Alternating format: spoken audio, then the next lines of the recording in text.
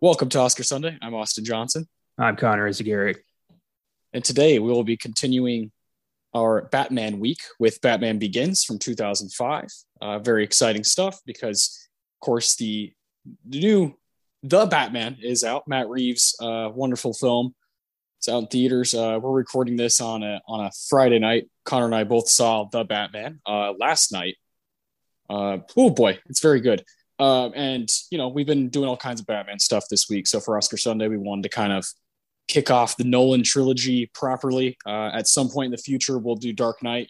Because that's just one of those kind of Oscar classics because of Heath Ledger, right? So yeah, this is gonna be a lot of fun. Batman Begins was nominated for one Oscar at the 78th Academy Awards, Best Cinematography. Wally Pfister, the legend himself. And I think Batman Begins, along with, of course, The Dark Knight, Iron Man, got to throw The Incredibles in there. I think plays a crucial role in superhero films being what they are today. Yeah, there's a wave in the early 2000s that showed that superhero films can be a genre that commands respect among film fans, that it's worthy of Oscar nominations, worthy of Oscar wins, that it's a legitimate genre to be feared. And I'm so glad that happened, because now we have all these amazing movies to just constantly revisit and reevaluate. And I fucking love the world we live in now for superhero movies is unreal. It's the best time to be a nerd by like ever in history. Yeah, for sure. Got to throw Spider-Man 1 and 2 in there as well. Sam Raimi's Spider-Man's got to throw those in there. Give them some respect. Yeah, being a nerd is in nowadays, and being kind of a dork, being kind of a fucking comic book nerd or dork is cool now. And I think when we were kids, like when these movies were coming out, it was still kind of like, I don't know. But when you get these, you get a guy like Christopher Nolan backing your film, and the people that he works with, James Newton Howard and Hans Zimmer and Nathan Crowley and Lee Smith, and of course the cast. These people are like incredible at their job. So it just demands your attention, right? It demands your attention. And I think that's the best thing Marvel has done since Iron Man is they've just gotten these fucking incredible actors to play superheroes and comic book characters. And by that, you get people who aren't comic book readers to go see the films. And so now you have everybody by the balls, and it's like, we're making great shit. You have to pay attention. And that's the genius, I think, of where superhero movies are at now.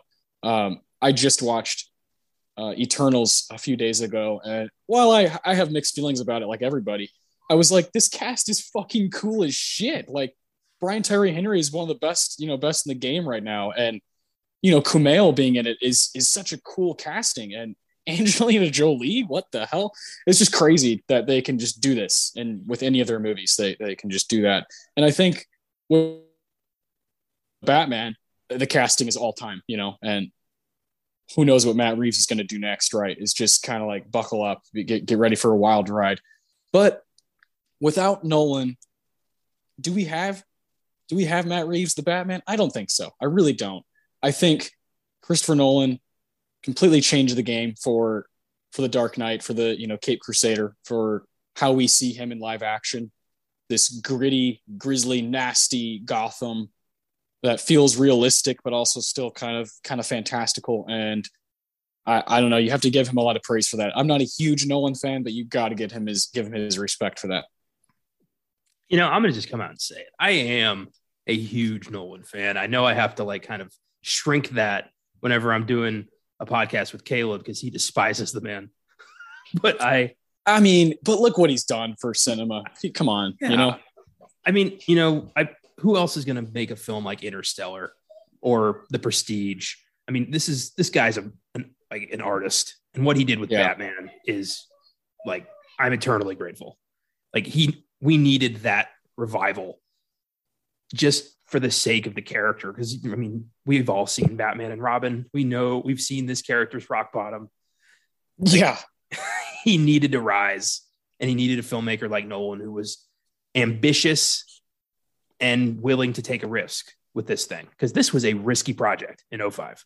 This was not a sure thing. And he turned it into a sure thing. He made Batman profitable again. He made superhero movies respected again. And for that, he deserves, at the very least, a firm handshake. Yeah, I agree with you.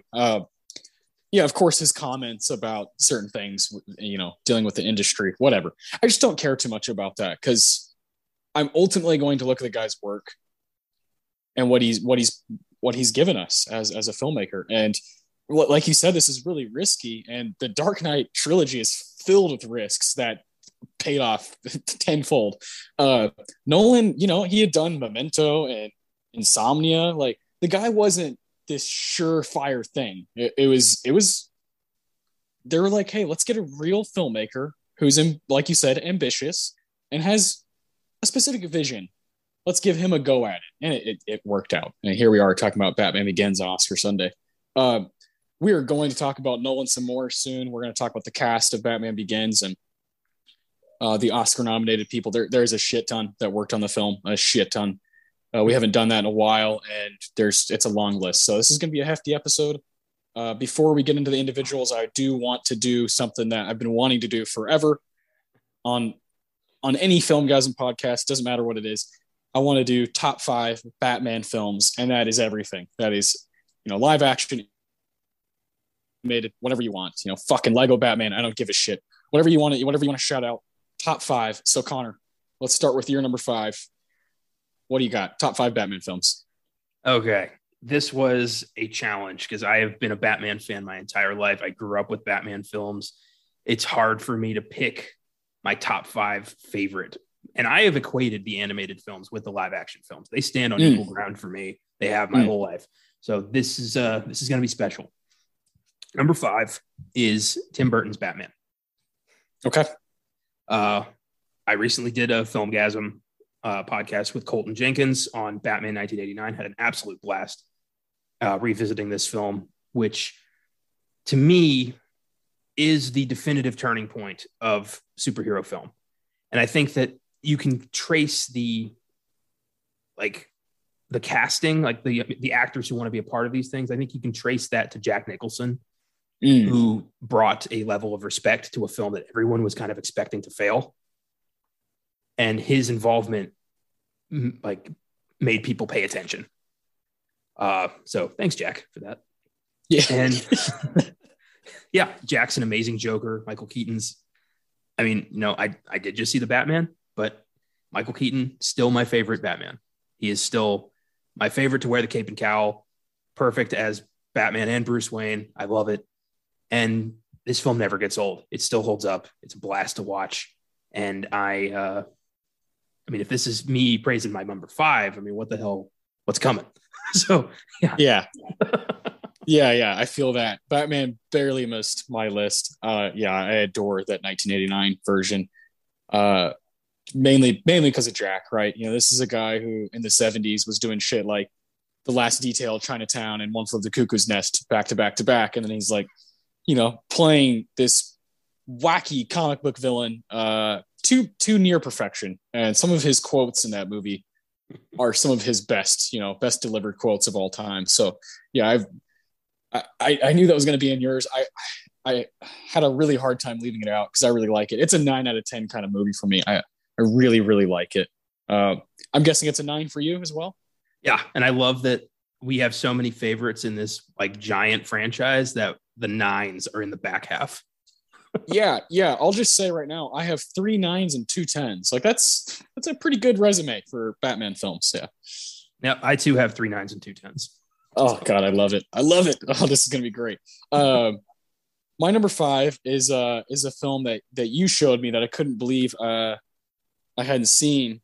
You own it on DVD. I believe it's on HBO Max now, along with a lot of other animated Batman films. This is 1993's Batman: Mask of the Phantasm. Jesus Christ. This is one of the coolest Batman stories I've ever encountered.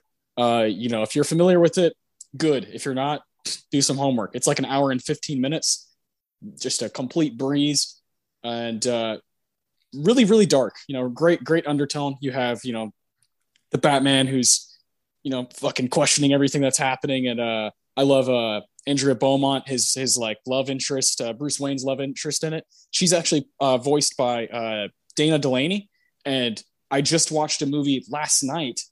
After I watched the Batman, I got home and I was like, holy shit, I can't fucking go to sleep. My mind is wired. So I watched this movie called Light Sleeper. Ha, very funny. And it's a Paul Schrader film with Willem Dafoe and Dana Delaney and Susan Sarandon. It's very, very good. Like an awesome, awesome film. So I also, after that, I couldn't go to sleep. But Dana Delaney is great in that movie. I love the effect of Batman, being pursued for these murders while it's really not him. It's this other vigilante, who's fucking roaming the streets and is equally as like frightening and daunting. That's the most genius shit you can do, right? Is to have basically two Batmans in the same city, but one of them is like pure evil, and is taking matters into his own hands and assassinating people. So I love everything about it. I love you have this kind of a Batman who's just kind of like lost, and I love that. I love that about Batman. I love that about Bruce Wayne. I love when he doesn't know exactly where to go or what he's doing, or questioning every little move he makes. Am I doing the right thing? Is this my calling? And I think we saw that a lot with the new one. I love that. I love those connections. I'm so glad you had Mask of the Phantasm on your top 5. I'm so glad we get to talk about this film briefly. This is the first DC animated film, and one of the few they've released theatrically, and it was a hit. It was a spinoff of the animated series and started a trend that continues to this day of direct-to-video animated films.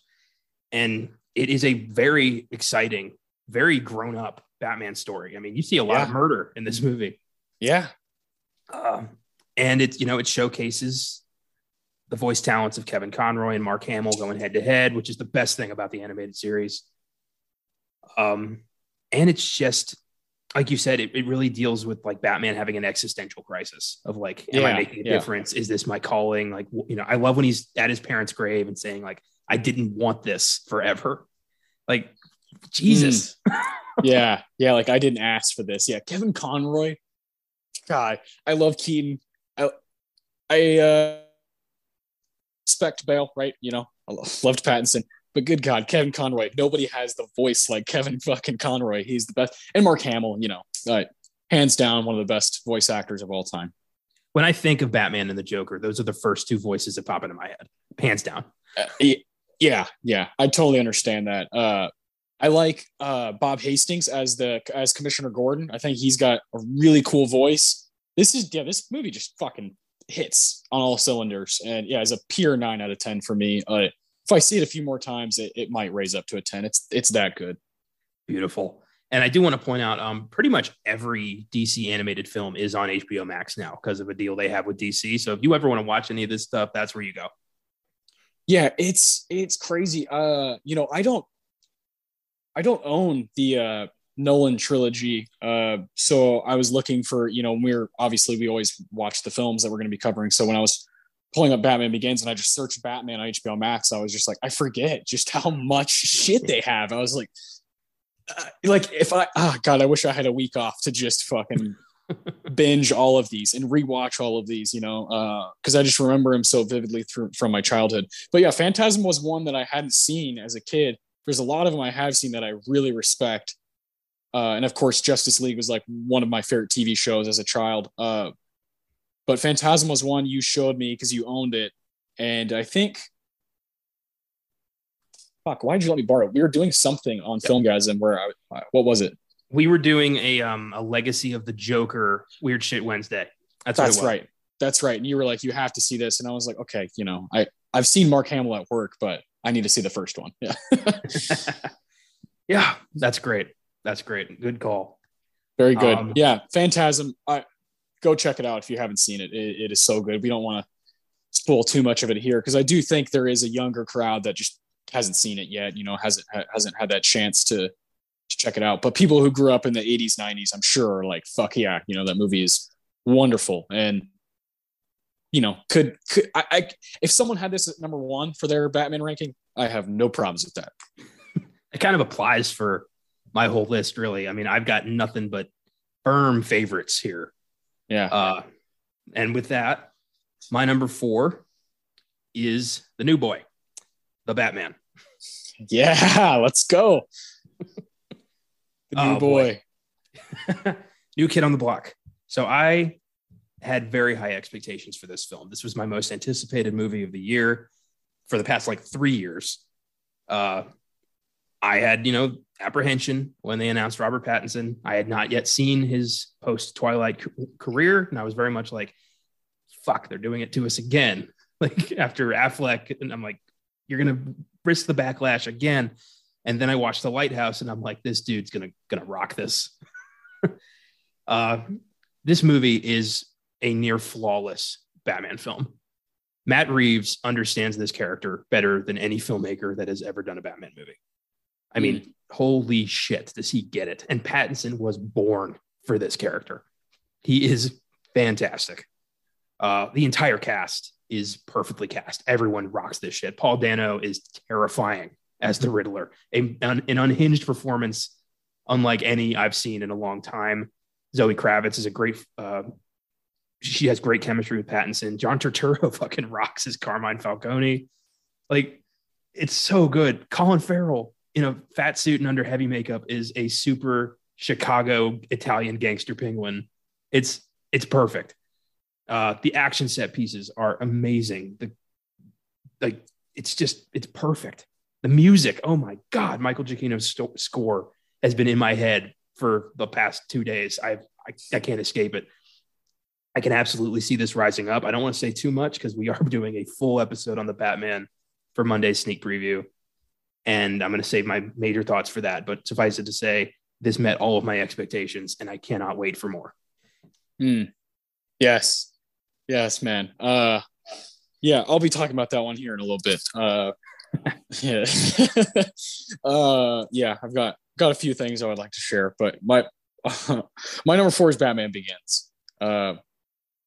Jesus Christ, I forgot how much I like this movie. I actually saw Batman Begins in theaters when I was in Colorado. We were on a vacation, like a family vacation, and I have to admit something here. I was 10 years old. And if you've listened to our shows before, and you've heard me talk about my movie journey, I wasn't allowed, or I wouldn't say even allowed is the right one. I wasn't exposed to a lot of dark stuff as a kid until I was probably 14, 15, 16, somewhere in there, when I started gaining an interest myself. And I was like, hey, I'm going to watch these movies.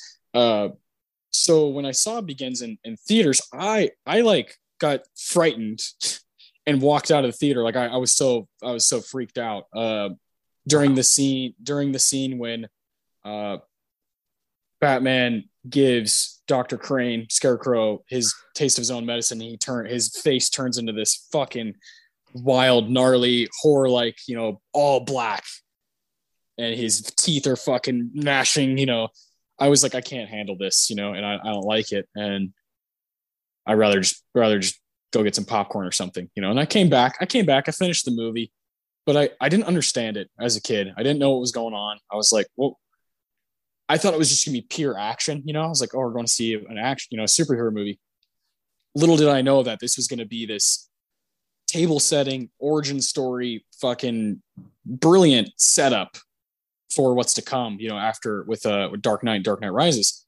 But Begins is the only one from the Nolan trilogy on my list. I love this one compared to the other two.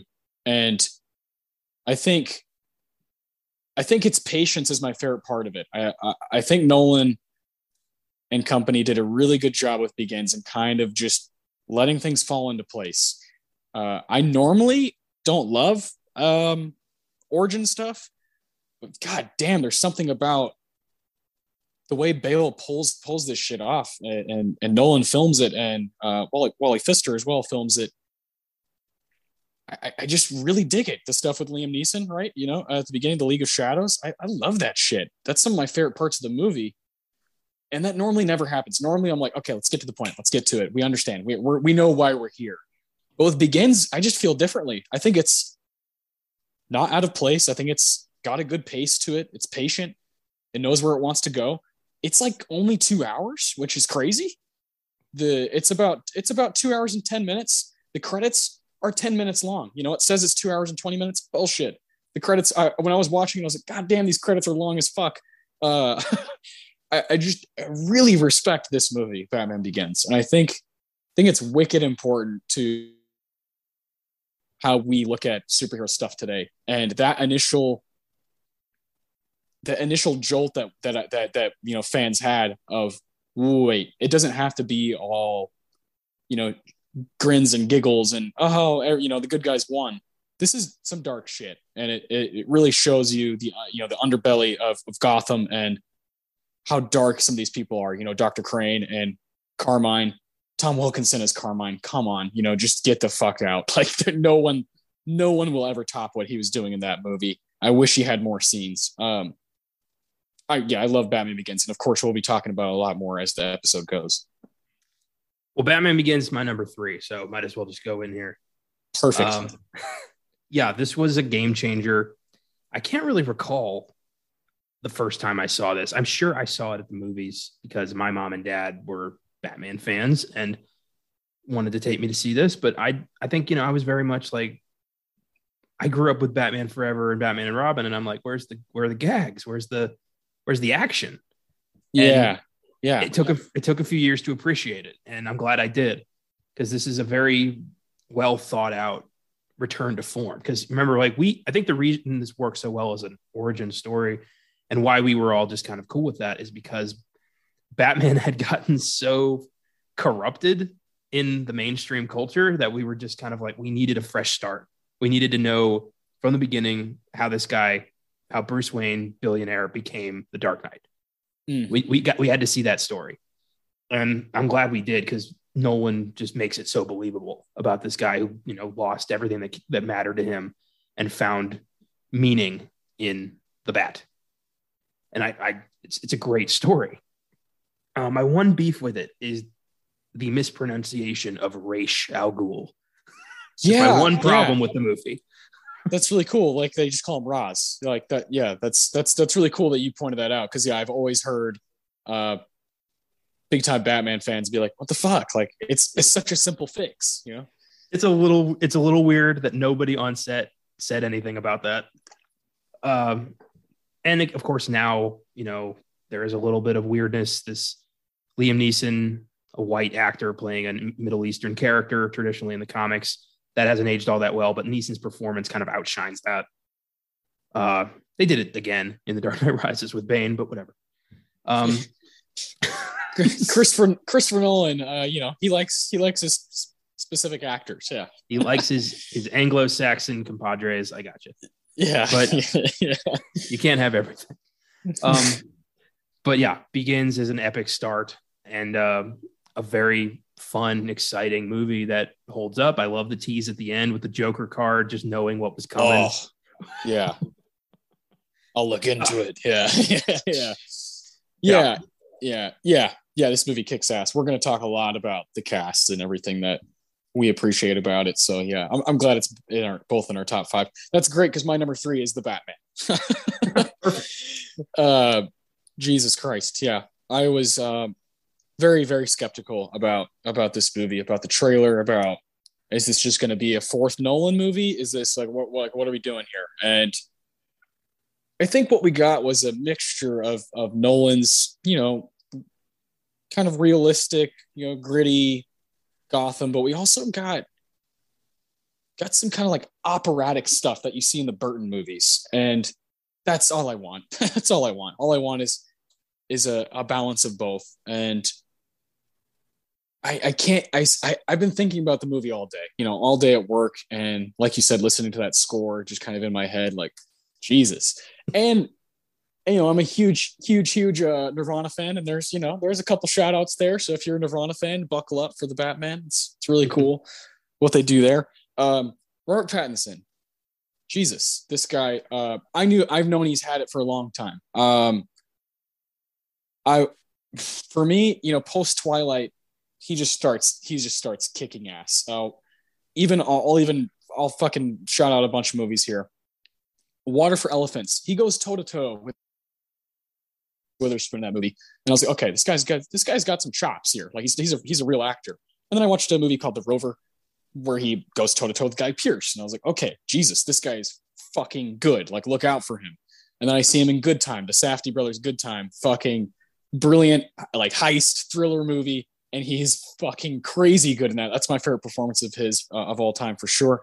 And then he's in Claire Denis' High Life, which is this crazy sci-fi film that he's wonderful in.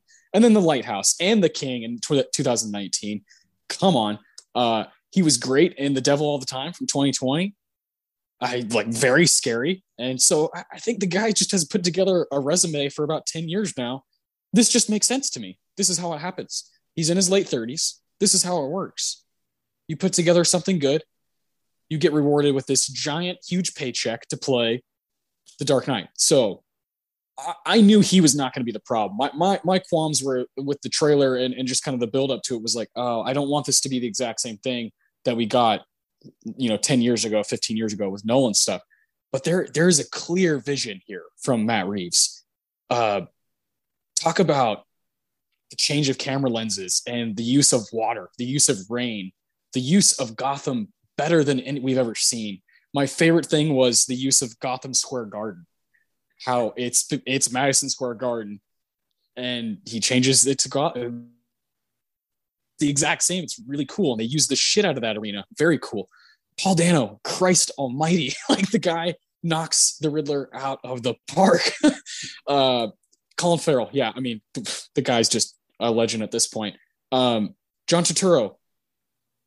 The amount of John Turturro we got in the Batman is the amount I wanted of Tom Wilkinson in Batman Begins.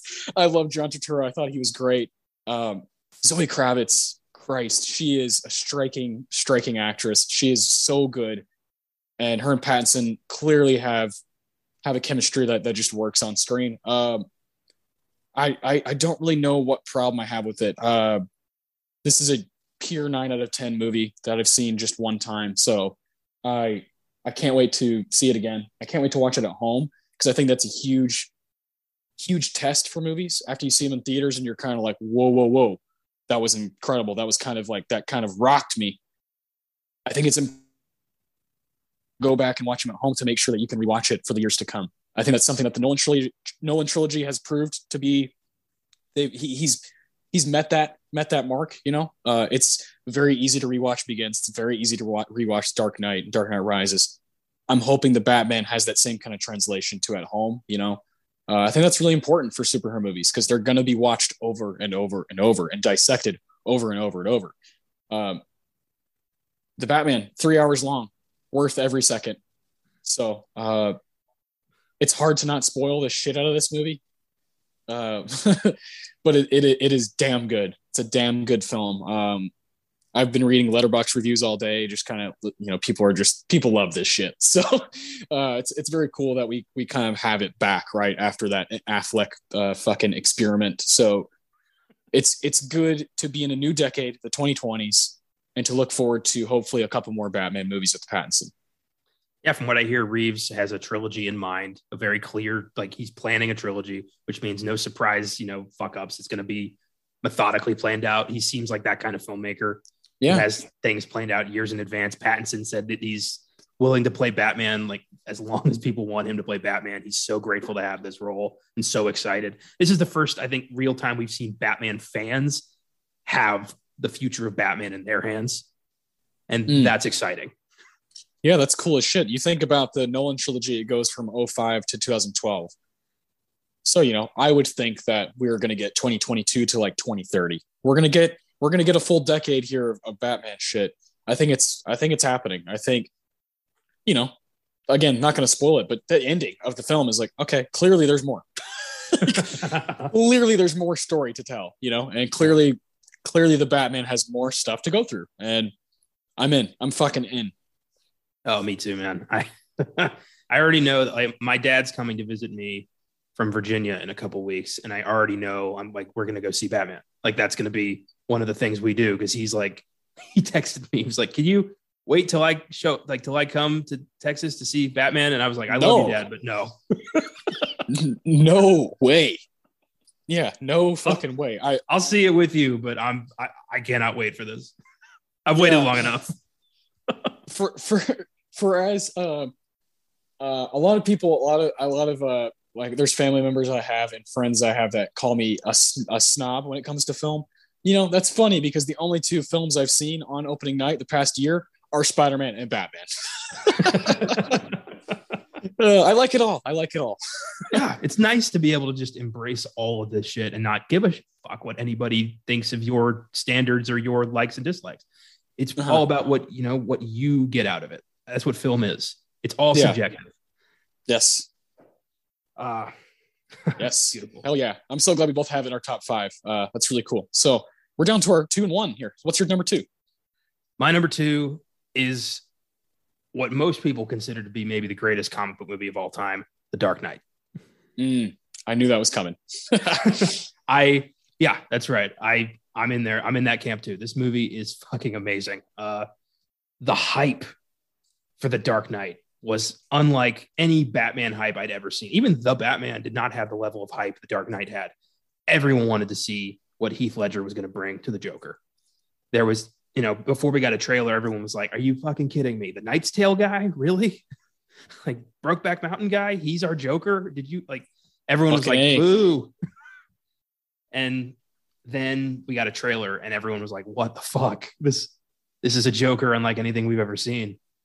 And the trailer just kept coming. And it was like, it was a 3-year gap between Begins and The Dark Knight. Yeah. And when we finally got the movie, everyone was stunned by the Joker. He was amazing. But I don't think anybody expected Two-Face. No. From Aaron Eckhart? No way. Yeah. And that's what landed it here for me. I love the Joker to death, but what Nolan did with Two-Face was beautiful. Turning him Two-Face has always been a tragic villain. His backstories, Gotham's White Knight turned into an evil son of a bitch like this.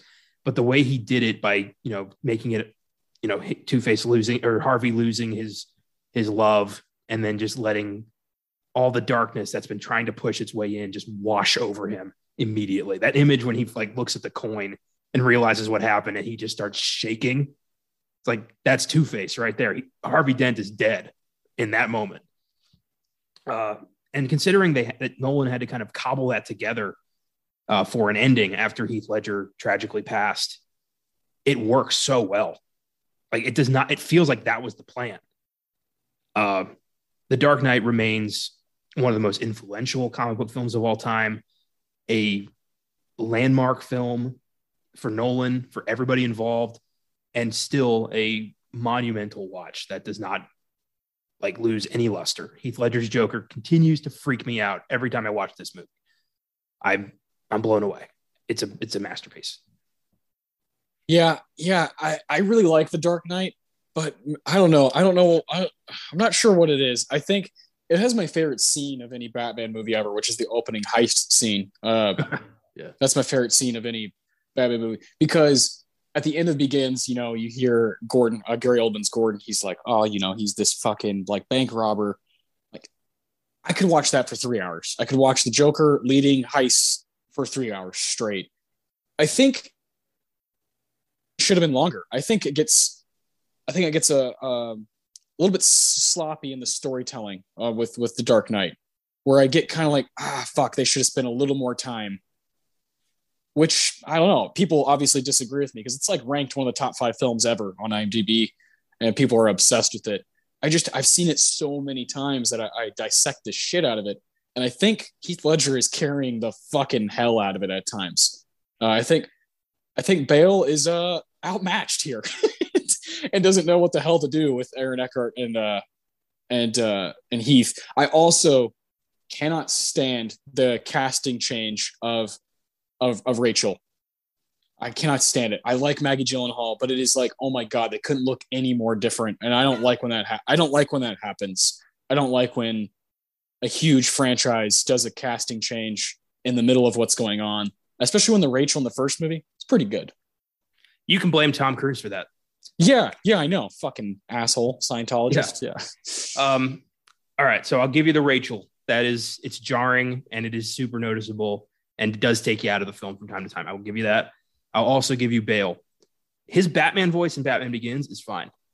Yeah. I don't know why he decided to go full throat cancer with it in The Dark Knight. Yeah. Just like turned it up all the way to 11. You're like, whoa. Yeah. Yeah. Where are they? Yeah. Like it's Rachel. That was good. Yeah. But no, it is very good. It is very good. I have those nits to pick, you know. It's probably my number 6 or 7 on all time with Batman films. Fair enough. Like I said, you know, subjective. I'm not gonna reach through my computer and start throttling you because The Dark Knight's not your favorite movie of all time. You know what I think the biggest change in Nolan's, and everybody calls it Nolan and Matt Reeves, right? They forget that there's all these other people that work on the film. Wally Pfister is the cinematographer for the Nolan trilogy. There's a lot of it that's filmed in light. There's scenes during the day. I mean, the opening scene is in broad daylight. There's the scenes at the hospital that are very bright. This new Batman, Matt Reeves, is the cinematographer, Greg Fraser. He filmed Dune. This guy likes like very, very dark, warm textures where it's like you are going to be uncomfortable, and it's gonna be this tone the whole time. You have no other choice. I think that's the biggest tonal difference. I think a lot of people are like, "Oh, the Nolan movies are so dark." It's like there's actually a lot of it that's filmed in light, and Wally Pfister is very good at that. But this new one was literally like black, and at times you're like, I don't know what's happening, which is awesome. It's like it kind of fucks with your head and what you're seeing through the eyes of, you know, Bruce Wayne, through Batman, and through, you know, Paul Dano's Riddler. You're like, it's kind of distorted, and I love that about it. I think that's the biggest change in tone, and I like that change. Well, the Batman is like the first time, in my opinion, in this franchise that we've really gotten to see Batman through the eyes of the criminals. Like this boogeyman who lurks in the shadows and you don't know where he is, but every time you're breaking the law, you think like he might be over there, and is it worth it? Like, I love that touch. Me too. The Dark Knight trilogy, I think Nolan could have done some work on making Gotham stand out. It does just feel like Chicago. Like the city doesn't really feel like any special, you know?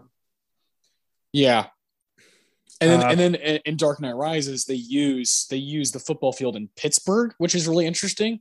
They use their football field. So you're like, geographically, it's like, what's happening here? You know, this Matt Reeves one is very, very obviously, this is New York. This is fucking NYC crime. You know, this is nasty, rundown Gotham, and deal with it. You know, I love that. Yeah. And that's fine. I mean, he wanted a realistic crime drama that happens to have Batman in it, which works. But like you said, the Batman has that and Burton's weirdness that creates this perfect blend of a Batman movie. But yes, The Dark Knight is, you know, still going to be the gold standard for most people when it comes to Batman films. And I get that. Yeah. It is the relationship between Batman and Joker in that movie is beautiful and perfect and just, you know, holds that thing together. But I also like, you know, Eric Roberts as Sal Maroni. I thought was an interesting choice. He does really well. Yes. Oldman and Freeman continue to kill it as Gordon and Lucius. Michael Caine's still great as Alfred. And Aaron Eckhart slays that shit as Two-Face. Like he rocks it, both sides. Like, I believe that this is an idealist who wants to save this place as Harvey Dent. And then I believe him as a broken man who wants to burn this shit to the ground. Like, he plays both sides so perfectly. The Dark Knight's awesome. And I get why people have some beefs, but overall, you know, they just slide right past me. I can't help but smile when I watch this movie. Hell yeah. Good shit. One day we will be doing that movie on Oscar Sunday. I assume we will wait for more Batman shit to come out and do a whole nother Batman week. Why not? All right. My number 2 is you know, the one I've been with the longest, the one that just makes me so happy. Same as your Dark Knight for you. It's Batman Returns, 1992. Shit, that's your number 2? It's my number 2. Yeah. So you should know what number 1 is. Yeah. All right. God, I love Tim Burton's Gotham. I love both of those movies, 89, 92. I wish Tim Burton could have gotten 5 of these fuckers. Danny Elfman music. Come on, get out of here. It's the best shit for me. It's my favorite score of any Batman film. The production design by Bo Welch, like especially in Batman Returns, is unfucking real. You know, to put Gotham, quite frankly, on the weirdest map possible, right? Is so ballsy, so gutsy, and just shows that they didn't give a shit. They were like, we're going for an operatic, wild fucking movie that just happens to have, you know, these comic book characters. But it is so much weirder than any other Batman film. It is so much more committed to being bizarre and strange. And it still made millions at the box office, still crushed that shit. And people went and saw it in droves. And I respect the hell out of it for doing that, for sticking to its guns, kind of saying no to the man and just sticking with that. We are making this film. Danny DeVito is going to play the Penguin, and no one else is touching that shit. Christopher Walken is going to play the weirdest fucking villain you've ever seen in a Batman film. It's happening. And they stuck to it, and it works for me. Michelle Pfeiffer, awesome. And you spoke about Michael Keaton earlier. Hands down, my favorite Batman. I mostly like him the most as an actor who's happened to play Batman. And I respect the hell out of him as a person. And I love what he's done with the past decade of his career. I love the like resurgence he's had. So I'm kind of biased, you know. I just really, really like Michael Keaton. Is he the best? I don't know. I don't know if anybody can answer that, but he's my favorite. Yeah. And I just can't get over how much fun I have when I'm watching Batman Returns. When the Penguin takes over the Batmobile, you know, is like my favorite thing ever in a superhero film. And it's just so silly. The one-liners are fucking awesome. They understand like what they are. They have the self-awareness that Batman Returns has is just above, like head and shoulders above all other superhero movies for me. So it's for live action, there was no question that Returns is gonna be my favorite. Played this stinking city like a harp from hell. Yeah. I didn't include Batman Returns because I was certain it was going to come up on your list and we'd get to talk about it anyway. Yeah. It's such a great movie. It's so weird. It's so Burton. I love that he probably never read any Batman comics and he heard the Penguin and Catwoman and thought, okay, so weird mutant fish man and lady who has cat qualities. and then Max Schreck, who has this weird fucking cat thing on the top of his tower, you know, like, sure, yeah, okay. It's so absurd. I love that Christopher Walken's just here as just like a corrupt businessman who could have been such a throwaway character, but Walken commits to this shit and just makes him such a slimy bastard. It's great. It's so good. And him going toe to toe with Bruce Wayne are some of my favorite scenes. Like not Batman, but Bruce Wayne. Yeah. Bruce Wayne. Yeah. yeah. Oh, their dialogue is the best. Yeah. I adore this movie. We've done it on Filmgasm a long time ago now, and it was up for Oscars. So we're gonna do it at some point as like a Christmas movie. You know, we're never gonna stop doing this shit. So one day Returns will show up on Oscar Sunday. Whenever the two of us start talking about Batman and microphones in front of us, it ends up being a gargantuan fucking episode. Yeah, I do love Batman. He's my favorite. I don't know. I really, really, really love the idea of Spider-Man, but Batman on screen, like no one comes close to how badass these stories and Bruce Wayne and, you know, the endless stories you have out of him, you know, from being like young to, you know, the Kevin Conroy shit where he's like, oh, what am I? You know, and he's like in his late 40s. Like, it's just fucking awesome. I think my favorite thing about Batman Returns is how Elfman builds on the established score to make it more freaky and mutated, almost to like to reflect these new villains who are just such almost monsters. Yeah, it's so good. And also seeing Batman just not give a fuck and murder constantly, like lighting that one guy on fire and throwing the bomb on that guy's chest. Like, just he doesn't care. And Burton's Batman just kills whoever's convenient for him. I don't like the betrayal of the character, but I also can't help but smile when he just, mows his way through these clowns. Yeah, it's fucking awesome. Yeah. Yeah. I love it, man. That's great. So do we have the same number one? If it's not Batman Returns for you, then yeah, we do. Fuck yeah. So what is it? My number one is my all-time favorite Batman Joker story. It's the undisputed champ of the animated films, as far as I'm concerned. Batman Beyond: Return of the Joker.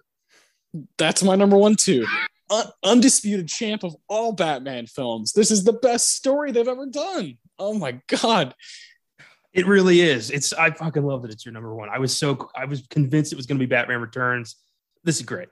This is the story of Batman and Joker's last fight. The one that changed everything. The one that pretty much ruined Bruce's life and put a layer of guilt upon this man that he never thought possible. And it is so mature in its storytelling, so unflinching in what it provides for the audience. And Mark Hamill and Kevin Conroy are at their absolute best playing the characters in this movie.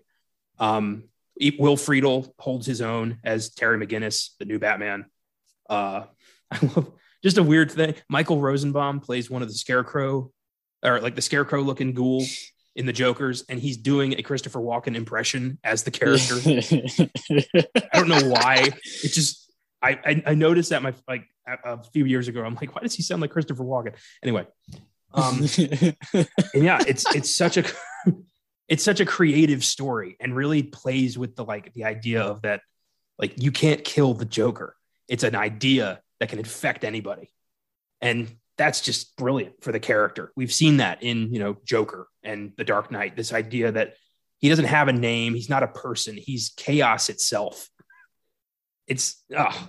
I had this on tape as a kid. I have it on Blu-ray now. It's one of my favorite movies of all time and my absolute favorite Batman story. Yeah. I echo all of that. Now, I watched this as a kid and I was like, what? Are you serious? It's PG-13. It's really dark. Maybe the darkest stuff they've ever done, aside from maybe the new Batman. I don't know. It's gritty. And I hadn't seen it in years. And then you let me borrow this one as well as Mask of the Phantasm for that Joker episode we did. And I was just, it was like my life flashed before my eyes, and I was like, oh my God, I forgot how good this shit was. And I watched it twice in that span that you gave it to me. Cause yeah, it's like an hour long. It's like an hour and 15 minutes. That's my favorite thing about these animated movies is there's just no bullshit. There's nothing. There's no fluff. And that's the best part of it. This is like a character study, this film. And one of the best character studies I've ever seen for a superhero film. And I love it. Hats off to Kurt. I think Kurt Gaeta is how you pronounce it. The director, just well done, my friend. You really set the bar, in my opinion, for storytelling with Batman. And I think this is the peak of Conroy and Hamill. Right. And I think you also have, you got Dean Stockwell in the fucking voice cast here on this movie. Like, what, are you kidding me? Henry Rollins, Tara Strong. This is like such a random, awesome bunch of people on board for this film. And it's absolutely lights out. It's my favorite Batman poster too, with the weird green Joker face in the background. It's so badass, the dark blue and black lights of Gotham shining. It's just beautiful. Everything about it, the aesthetic to it and the undertone of it is something to behold. And if you haven't seen this, please watch it. Please. It will knock your socks off. Oh, I love the way it explores Batman's, like, Bruce Wayne's fear of the Joker. Like, we never really see that in anything else, but in this movie, Bruce is terrified. And he's like, I will not let anyone else get hurt. Like, he tells Terry McGinnis straight up, like, you are not ready for what this guy's going to bring to the table. You've never faced the Joker before. It's not, like, things are about to change. And that's such a cool buildup. And, Terry not really taking it seriously until shit gets too real for him. Oh God, I could talk about this movie forever. We got to throw this on Phonegasm at some point soon. Yeah. I think it is one of those movies that is like, okay, do I really want to open this can of worms? Because I might talk for an hour. And it's one of those movies that when I talk about it, I'm like, I might as well just watch it. and I literally did earlier today because I was putting my top 5 together, and I'm like, you know what? Yeah, all right, let's watch that. Yeah, I might watch it tonight when we're done recording, just because I don't know. There's something about, I'll admit, there's something about standing up for the animated movies against the live action, because it's like standing up for the little guy. It's like, look, we know this isn't real human beings or whatever, but this storytelling is flat out superior to any other live action movie we've talked about tonight. It's like, it's not really a question to me at this point. There was a stretch in my life where I was kind of like, there's no way animated movies can live up to what live action does. And that's just absolute horseshit. That is one of the biggest lies you can tell yourself. And when I hear people saying, oh no, that's like, I don't watch animated movies, it's like, fucking shame on you, shame on you. You're missing out on great art.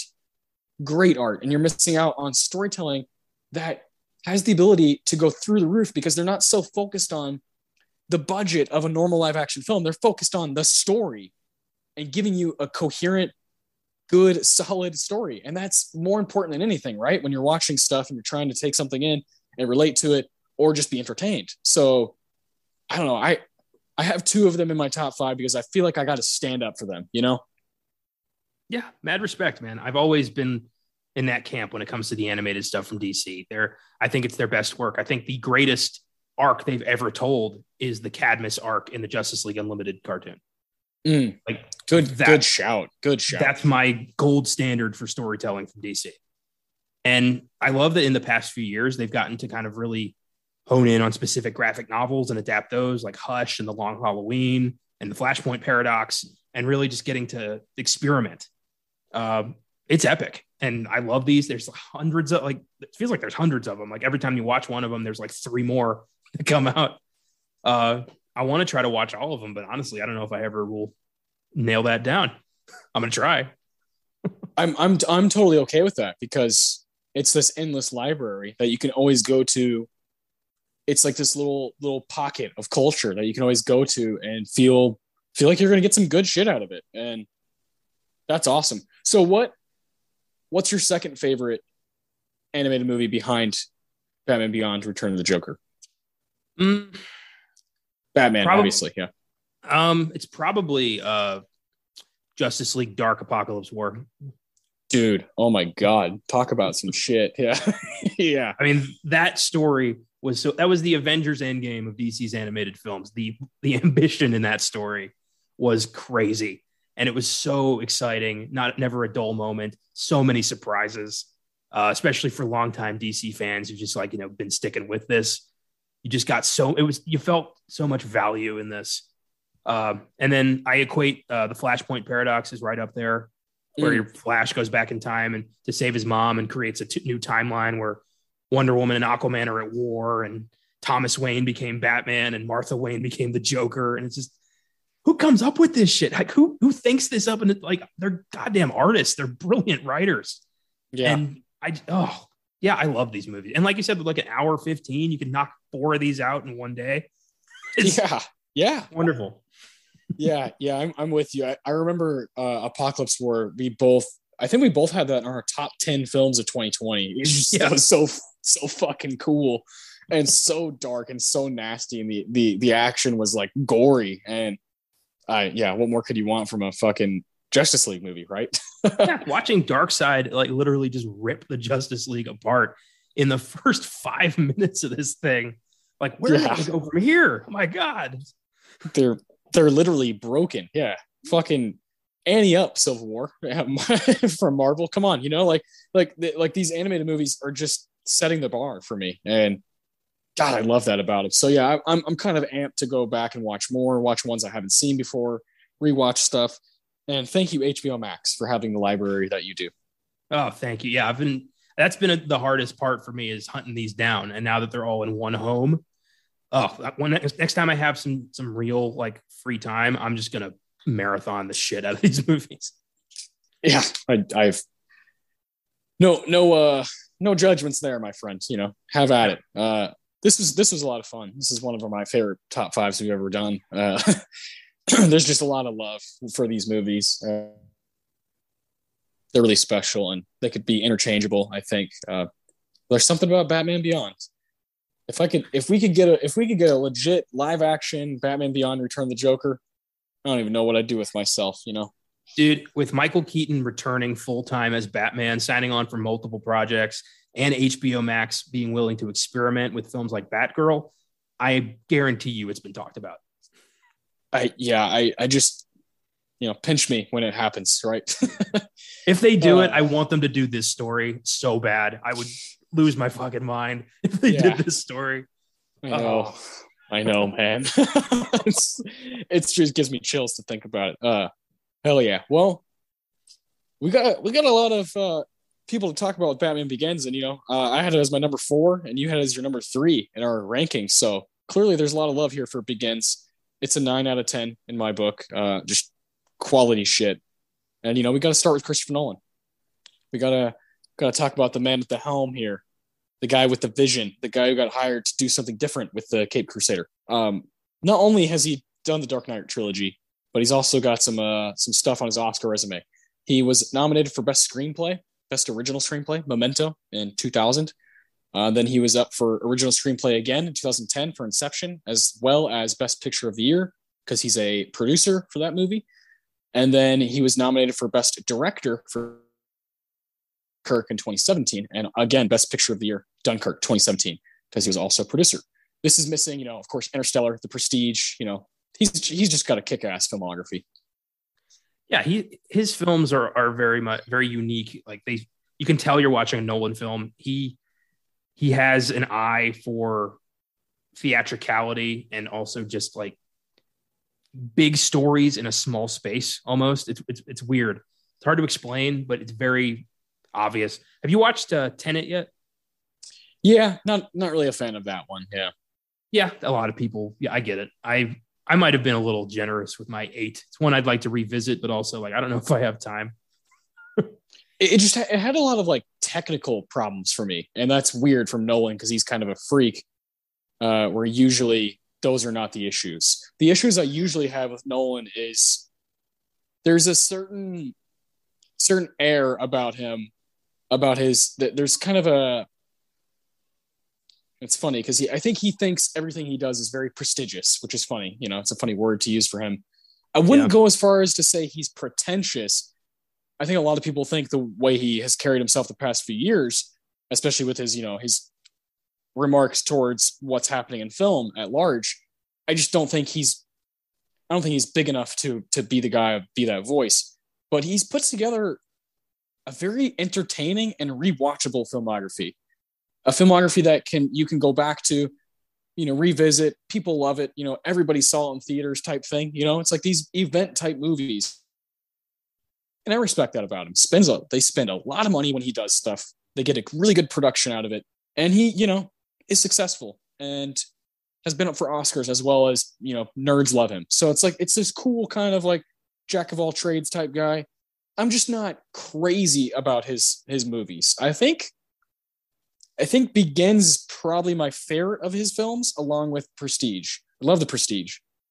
Outside the Dark Knight trilogy, The Prestige is absolutely my favorite. I adore that movie. It's such a neat movie that just gets better with age. Yeah. Oh yeah. Yeah.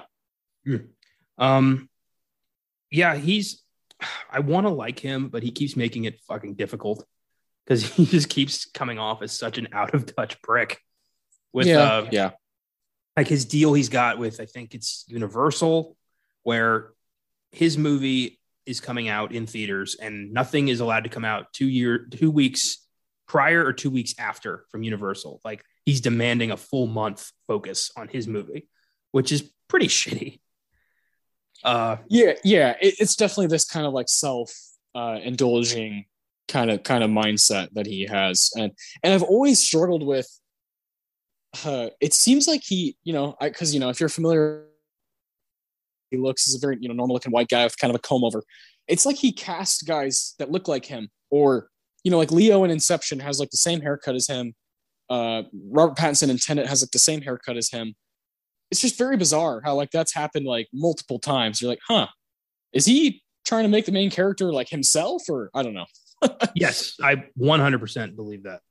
Especially with Inception, because like that film's supposed to represent movie making. Like each member of Cobb's crew like represents, like Cobb's the director, Tom Hardy's like the special effects guy. Yeah. Elliot Page is I think the screenwriter or something. Like there's a whole thing about Inception that deals with that. I'm glad I rewatched that recently. I actually really enjoyed that on a second watch. So just a second watch. I've seen that movie like 10 times because I was really, really into it when it came out in theaters. Yeah. And then now I'm kind of like, it's fun, but I don't know. It's like a 7 out of 10. It's fun. I was the opposite. I saw it in theaters and was like, what the fuck was that? I held on to that for 10 years. I watched Inception again and I'm like, okay, I'm following this now. This is pretty entertaining. It's have you seen Paprika? No. It's very much I want to say copying, but it's very much taking some creative juices from Paprika. Paprika is awesome, and another animated film that just doesn't get its right respect. Dude. But there's like the scene in the hotel. Yeah. The scene in the hotel in Inception is like definitely taken out of that film. Yeah. Animated films are ripped off so often because nobody seems to care. Like there's this stigma of like it's not as worthy as real cinema surrounding animated films that I fucking hate. Yeah.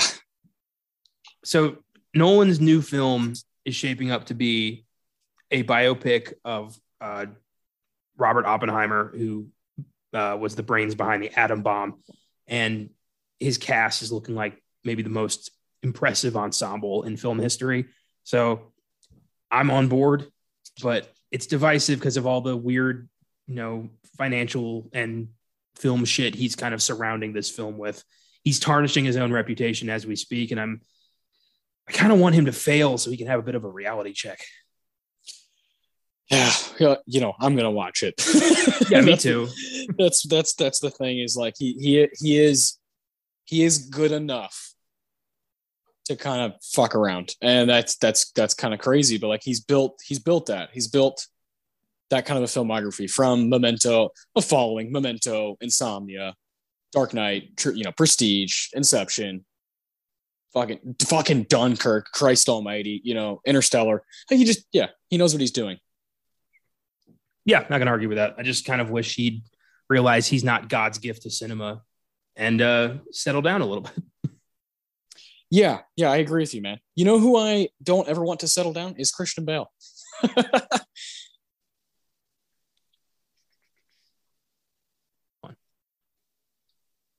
Christian Bale. I think he's an amazing actor. But again, kind of an arrogant human being. But his performances are so good. And he's one of my favorite performers that, I hate that I have to reconcile this shit from time to time. I wish these people would just act like decent people. But, maybe that arrogance is what's helping these performances.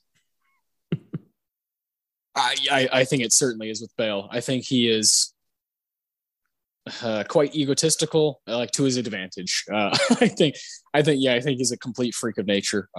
He won the Academy Award for Best Supporting Actor 2010 with The Fighter. He is phenomenal in that film. Then he's been nominated 3 other times for Best Actor, Lead Role, Supporting, and Lead. American Hustle 2013, Big Short 2015, and then Vice 2018. So you got a couple of Adam McKay films.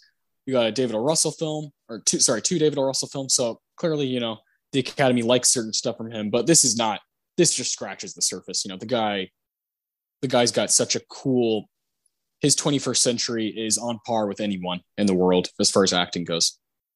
That guy got his start at like 10 years old in Spielberg's Empire of the Sun, which isn't a great movie, but he's really good in it.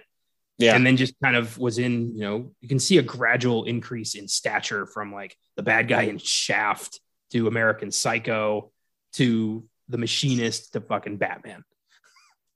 And I think that's cool. outside of Batman, my favorite performance of his has to go to Vice. Okay. My favorite period is definitely American Psycho. That movie is so awesome. That, it's a real toss up. I do think he is awesome in The Fighter. I just like fucking hell. Him and Melissa Leo saved that movie. Yeah, I like him as Batman. I'm not crazy about his, again, the voice stuff, but I think he's a pretty good Bruce Wayne. Love The Machinist. I love Hostiles, that kind of Western movie that he was in a few years ago. Really like that movie. And Prestige. Love him in The Prestige. Oh my God. Yeah. The Prestige. The movie's old enough. I can spoil that, right? Fuck yeah. It's like 15 years old. Yeah. Okay, good.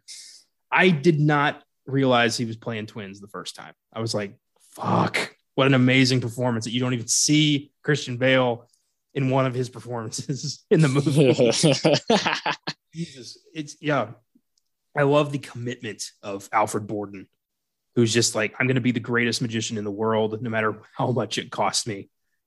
And goddamn, I want to watch that movie now. The Prestige is wonderful.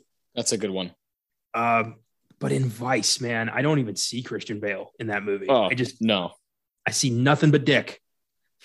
It's a great. I know what I said.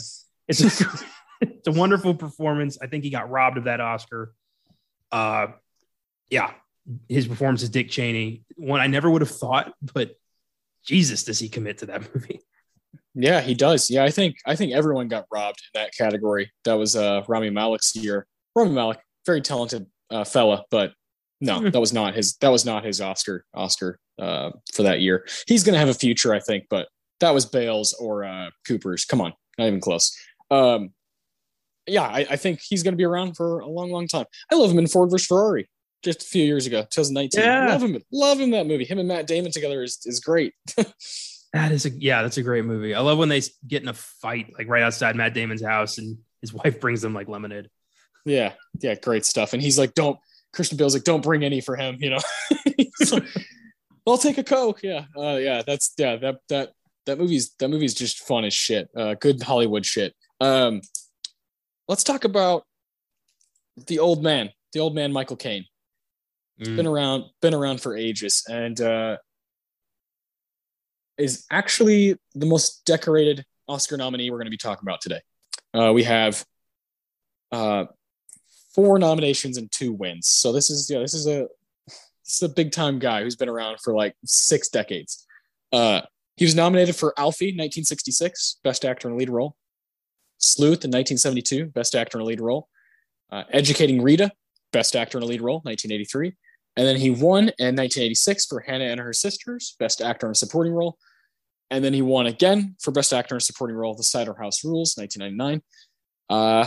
Got some stuff to say about that one. And then he was nominated for The Quiet American in 2002, Best Actor in a Lead Role. I love him to death, but the fact that he beat Tom Cruise's performance in Magnolia as Frank T.J. Mackey is a crime. is an absolute crime. And that sucks. But I do love Michael Caine. I think he's wonderful. I think he's got such a cool career and has worked with everybody at this point. And there's not very many people you can say have been as good from the 60s to now. That's just crazy. Yeah, he's a guy who represents like kind of the evolution of Hollywood. I mean, just in the films he was in, he feels like he's been there forever. 99. I don't know what happened there. Michael Caine's a great actor, cannot do an American accent to save his life. And they gave him an Oscar for it. I don't know. Yeah, that movie just, it's all right. It's whatever. Cider House Rules is a movie I don't know. We covered it on this show back when we did American Beauty, because it was Cider House Rules is nominated for Best Picture. Like, I don't think I ever need to watch it again. It's just very average and Oscar baity to the core. And Michael Caine, like you said, doing the American accent, doesn't really work. That's what happens when the Academy does not respect the cock. Yeah. Yes, exactly. Exactly. You know what? I like Michael Caine in a lot. That a movie we've got to do on here is Children of Men. God, we talked about that recently. Yeah, Children of Men. What a mind blowing film. Brilliant sci-fi drama. I'm trying to think of to go through Michael Caine's career is impossible. Yeah, you kind of need to dedicate a whole episode to it because it's just a lot. I like him in this movie from 1978 called California Suite, and that's him and Maggie Smith basically going toe to toe in a hotel room. Oh my God, just talk about two people at the top of their game to just putting on a clinic. So there's gems everywhere because he's been in like fucking 200 movies. You ever see Secondhand Lions? Yeah, I liked that movie as a kid. I haven't seen that in ages. Yeah, me too. I remember really enjoying that. I remember thinking it hilarious when Robert Duvall doesn't know what bok choy was. That was one of my first Michael Caine films. I loved him as Austin Powers' dad in Goldmember. Yeah, that just made sense. You mean the one that was all 6s and 7s? Yeah. That's Michael Caine's real accent. He really does talk like that. And they shat on a turtle. Yeah. Yeah, I love him in that. I Michael Caine as Alfred, my favorite Alfred of all time. Yeah.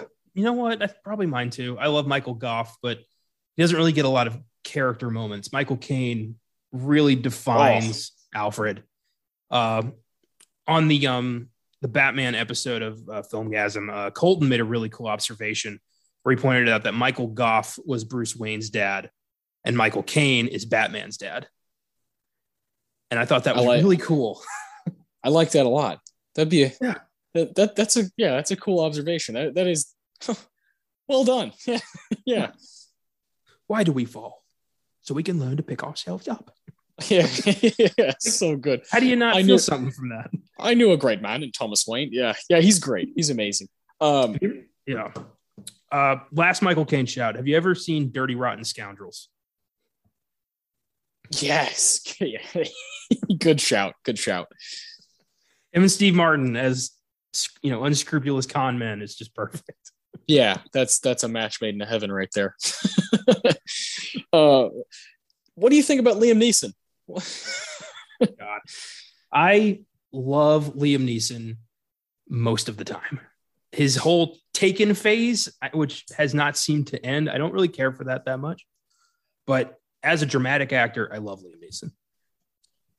Me too. I think he's very, very talented. And I think he, after Taken, was just like, oh, here's like a pretty easy way to just pick up some paychecks and have some fun making some action movies. And that like quite frankly has not ended in like 12 years. And that sucks because the guy is extremely talented.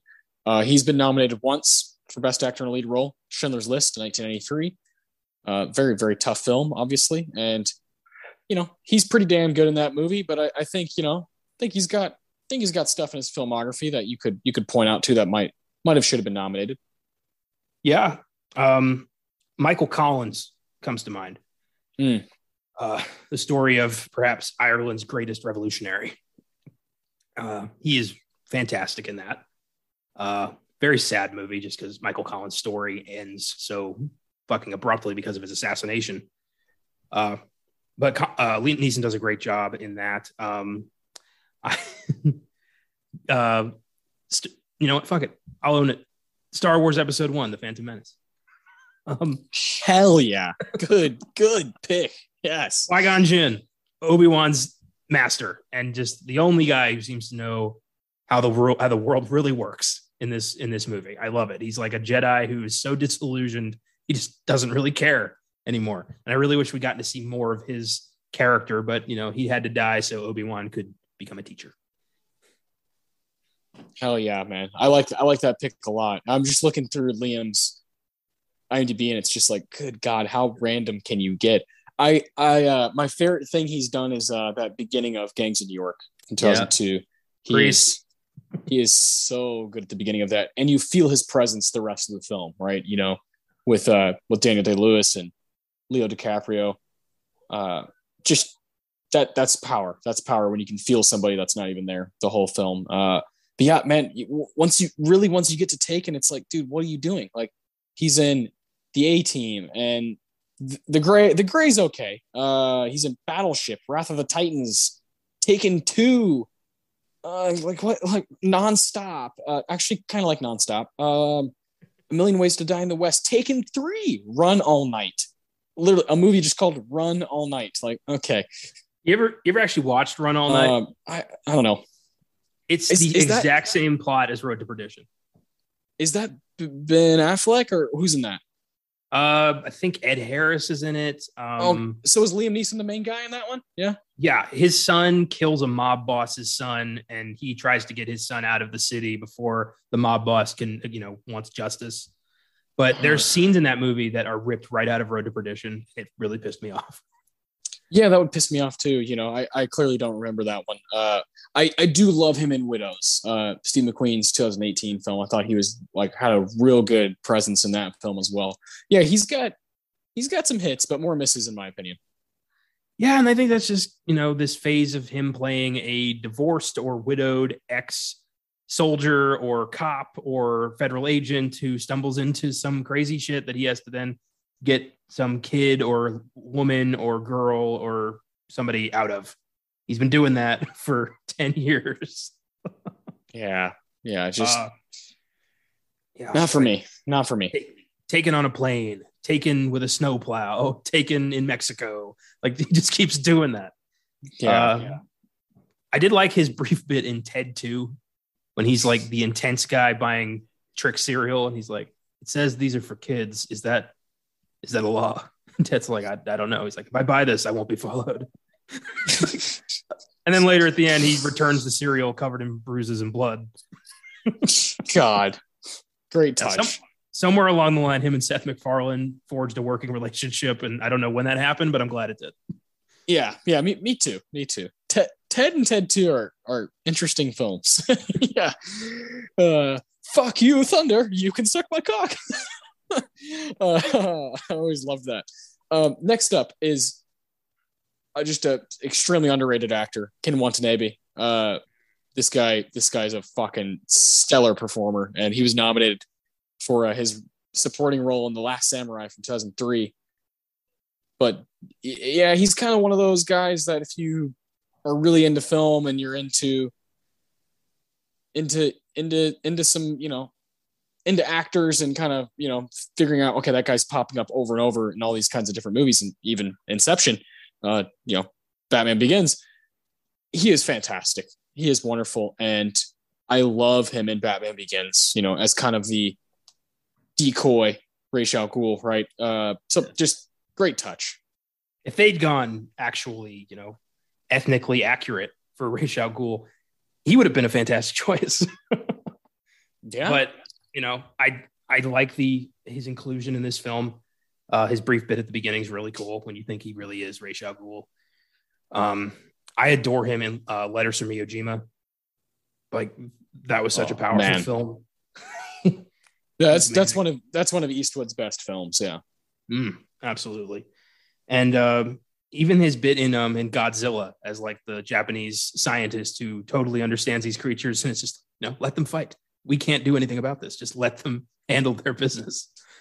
And yeah, he's one of those guys who's always going to add a little bit of gravitas to whatever film he's in. I'm like, I see him and I'm like, oh, nice. This is gonna be good. Fucking Ken's here. Let's go. Yeah. He is one of those. He is definitely one of those cats that will he's never gonna take away. He'll always add. He's one of those character actors that totally fucking gets it. I would say a guy who gets it even more is Gary Oldman. Jesus Christ, one of the best actors of our time.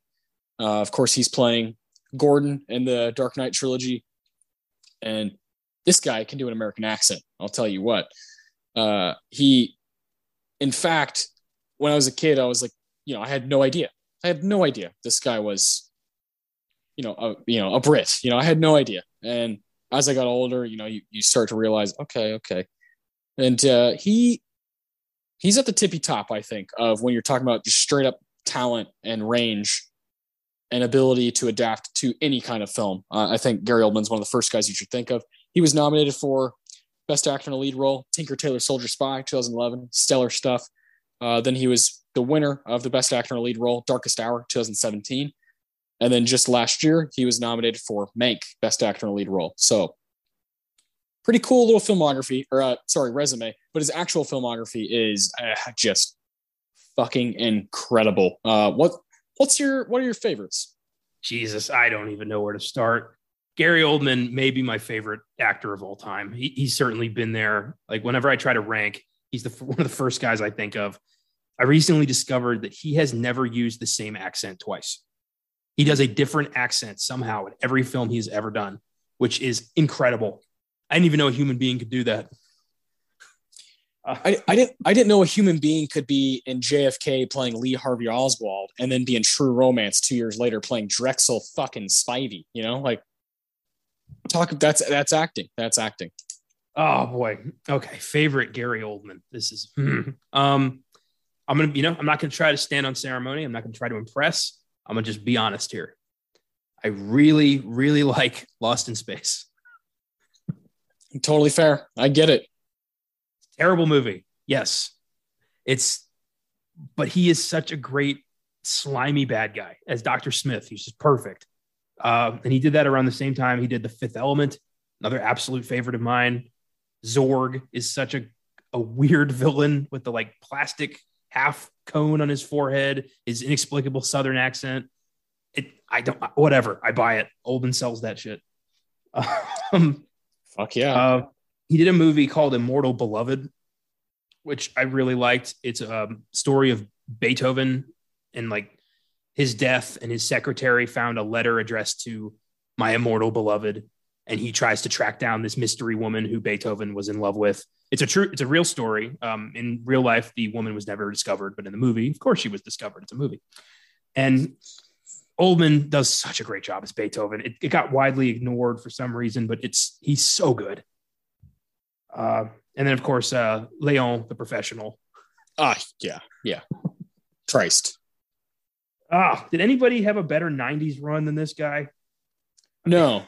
And my favorite is at the very beginning of the 90s, State of Grace. He's so fucking good in that movie. And he's this is like a Austin Johnson fucking Hall of Fame class right here in State of Grace. It's Sean Penn, Ed Harris, Gary Oldman, John Turturro, John C. Reilly, and Robin Wright. Like, fuck. Bring it on, you know. bring that shit. Bring the noise. The movie's thoroughly underrated, and he is so good in it. And that was when I was young when I saw that. I just kind of stumbled upon it on TV one day, and I was like, okay, I need to like really see this.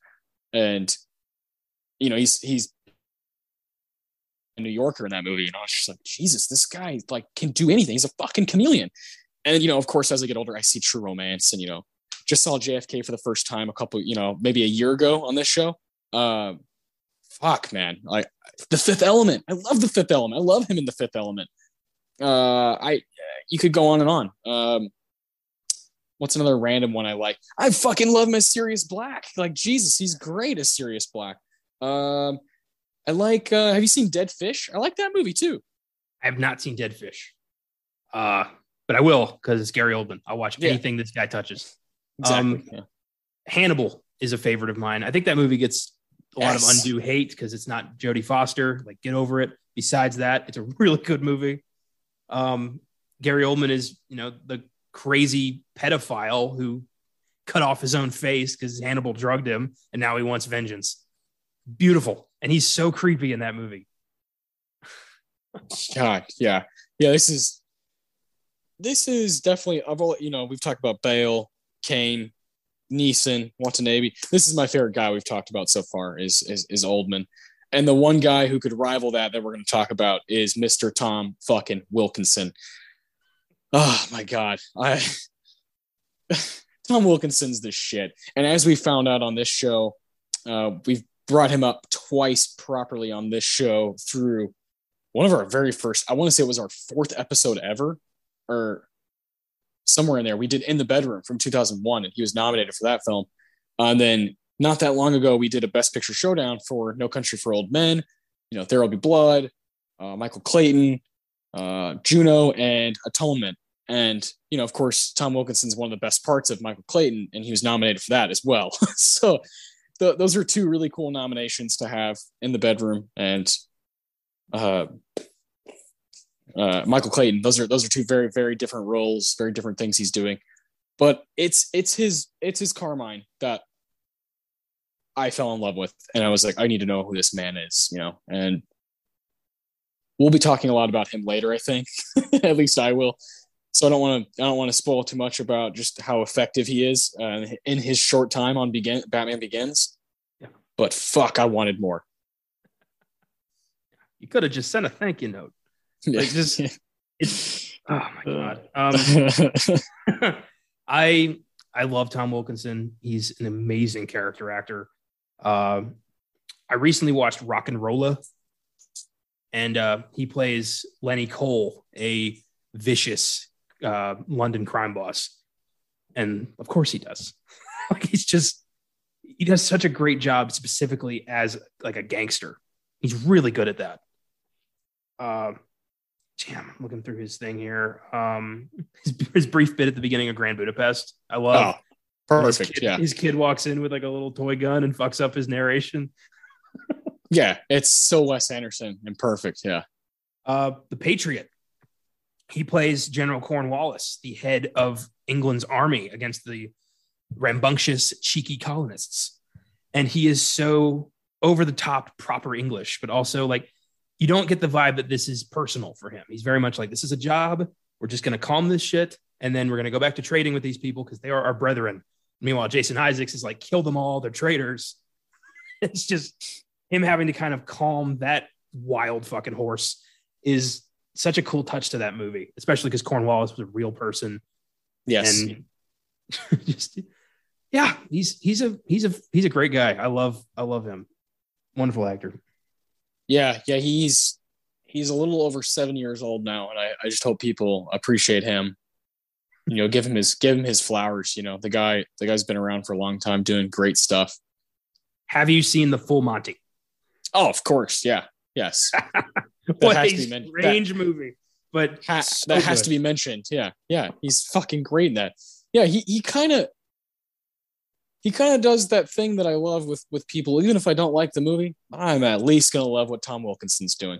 And that's the best stuff from a character actor. Yeah. It's exactly what I thought about The Lone Ranger. I'm like, this is kind of a dumb movie, but he's really giving it his all here. Yeah. There's this film from like 2013 or 2014 called Felony that Joel Edgerton directed. It's not a great movie. It's entertaining, but Tom Wilkinson is fucking awesome in it. There's a couple scenes where Edgerton and Wilkinson are in a car together, and you're like, Wilkinson's just fucking laying the smack down, and he's so good at just kind of fucked up, crooked dialogue. He's so good at it. That's that gangster shit that you're talking about. Yeah. I always forget he's the bad guy in Rush Hour. Every time I watch it, I'm like, oh yeah, Tom Wilkinson. Why not? Yeah. Tom Wilkinson's a man who has graced the stage many times in his career and is a proper actor who just kind of can't do anything else. He loves playing characters, and that's the best. All right. Last performer. Can you guess who it is? Gee, I wonder. Gotta be Mr. Morgan Freeman. Oh man. Morgan Freeman was brought up not too long ago on this show when we did Shawshank Redemption. Of course, he's doing some crazy good shit in that movie. But he's got a few other nominations. Street Smart, 1987, Best Actor in a Supporting Role. Driving Miss Daisy, 1989, Best Actor in a Lead Role. Shawshank Redemption, 1994, Best Actor in a Lead Role. And then he won for Best Actor in a Supporting Role in 2004, $1 Million Baby. And then final nomination, hope there's more to come. Invictus, 2009, Best Actor in a Lead Role. That's neat and all. That's a cool resume. But man, Morgan Freeman has so much to offer. He's just a titan, and he's one of those probably 5 to 10 voices that it doesn't matter where you're hearing it, who it is. You don't have any second guesses. When you're watching trailers for animated movies, you're kind of like, oh, who's that? Before the name comes up, you're like, I wonder who that's going to be. With Morgan Freeman, It requires no thinking. You just know. I think it's safe to say I liked Morgan from the start. Yeah. I just missed my friend Andy Dufresne. Yeah. It's obviously Shawshank is my all-time favorite Morgan Freeman performance, but 7 is right up there. So close. And what's great about 7 is how much 7 was there in the new Batman. Come on. 7, Zodiac, Watchmen, just a fucking brainchild of all those movies. And I was in heaven. I saw it at Draft House, and the 7 trailer was part of the pre-show. Like, beautiful. That's so badass. Yeah, I love that. I mean, he plays God. He plays God in the Almighty movies, Bruce and Evan. So yeah, I mean, Morgan Freeman, he's the only guy who could probably play God, and none of us are going to complain. Yeah, he just has this presence, and yeah, he takes a lot of paycheck gigs. He played Ryan Reynolds' dad in Hitman's Wife's Bodyguard. Awesome. Yeah, and it was like briefly like Samuel Jackson mentions like he's like, but you're white. And he's like, I'm adopted. You racist. Like, why would you see color like that? Like he does a whole thing. It's a funny movie. It's stupid, but it's funny. Yeah. Yeah, he's the man. I enjoy Morgan Freeman's performances. Doesn't seem to be showing any signs of slowing down. Dude's I think in his like late 70s now. Yeah.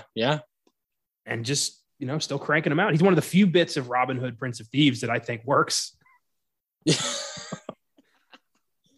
Oh, that's a great shout out.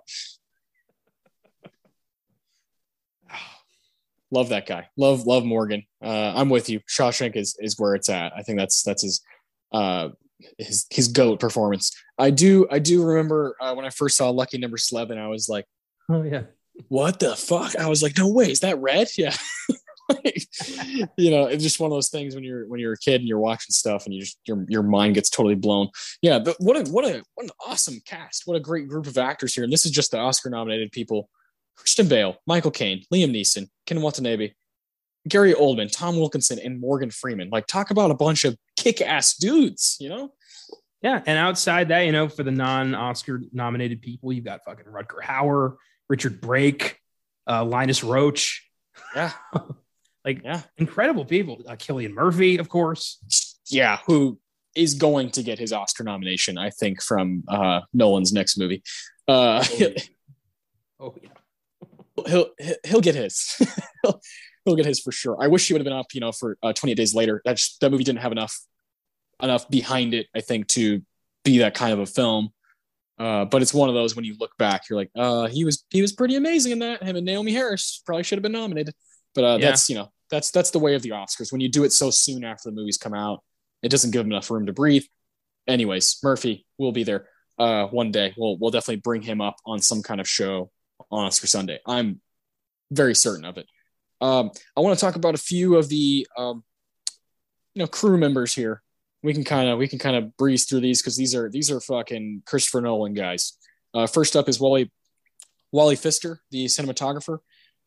He was nominated for Batman Begins, The Prestige, The Dark Knight, and then he won for Inception. So all 4 Christopher Nolan films. So again, when you think Christopher Nolan and you're like, oh, I love Christopher Nolan films, or I don't like Christopher Nolan films, or whatever you're going to say, Pfister is one of those names that you need to attach to Nolan. It's not just a Nolan film. It's also a Pfister film. He's the one who is in charge of that camera and is making those moves and making those decisions. And my God, does he make some good decisions throughout Nolan's career? Oh my God. The way the Dark Knight trilogy looks is just really neat. It's a Batman world like that at the time we hadn't really seen. So well done on that, Wally. I'm looking through his resume here. He's the director of photography for Moneyball. Yes. Yeah. Worked with Bennett Miller on that one. Yeah. That's a match made in heaven. Him, Bennett Miller, and Aaron Sorkin is like, okay. Yeah. Talk about some all-stars.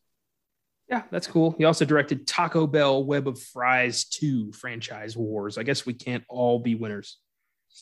That's fine. Every now and again, you got to do a little something to fill your Mondays. Yeah. Yeah, whatever. You know what?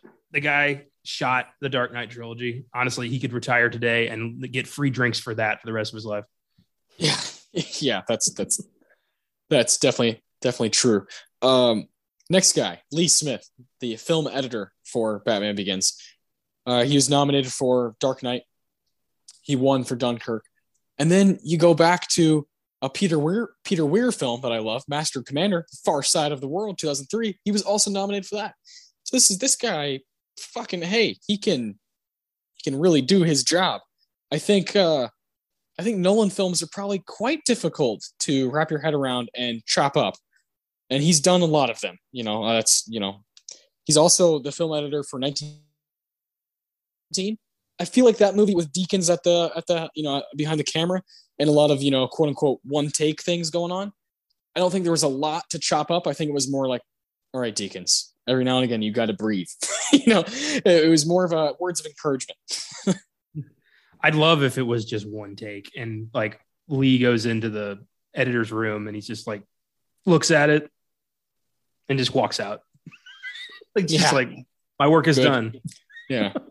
Deakins, you've done your job. Yeah, but Lee Smith, he's got X-Men First Class. He's got, The Prestige from Nolan as well. He's got Spectre, James fucking Bond. A lot of the Nolan films. So he's got a pretty cool filmography. I feel like editing Nolan has got to be tough because Nolan's probably right there over his shoulder, monitoring every aspect of that. And personally determining what stays and what goes. And I don't think Lee has probably a lot of say in that. Yeah, it would be interesting to be in the room for that, right? To like really see who's the master, who's the head and who's the neck, who's going to actually turn the neck or turn the head. My favorite movie that appears on here is The Truman Show, which I'm now remembering we definitely talked about Lee Smith back when we did The Truman Show a long time ago. I'm remembering now this guy's face and the glasses and everything. What a great movie. Yeah. I look back fondly on The Truman Show.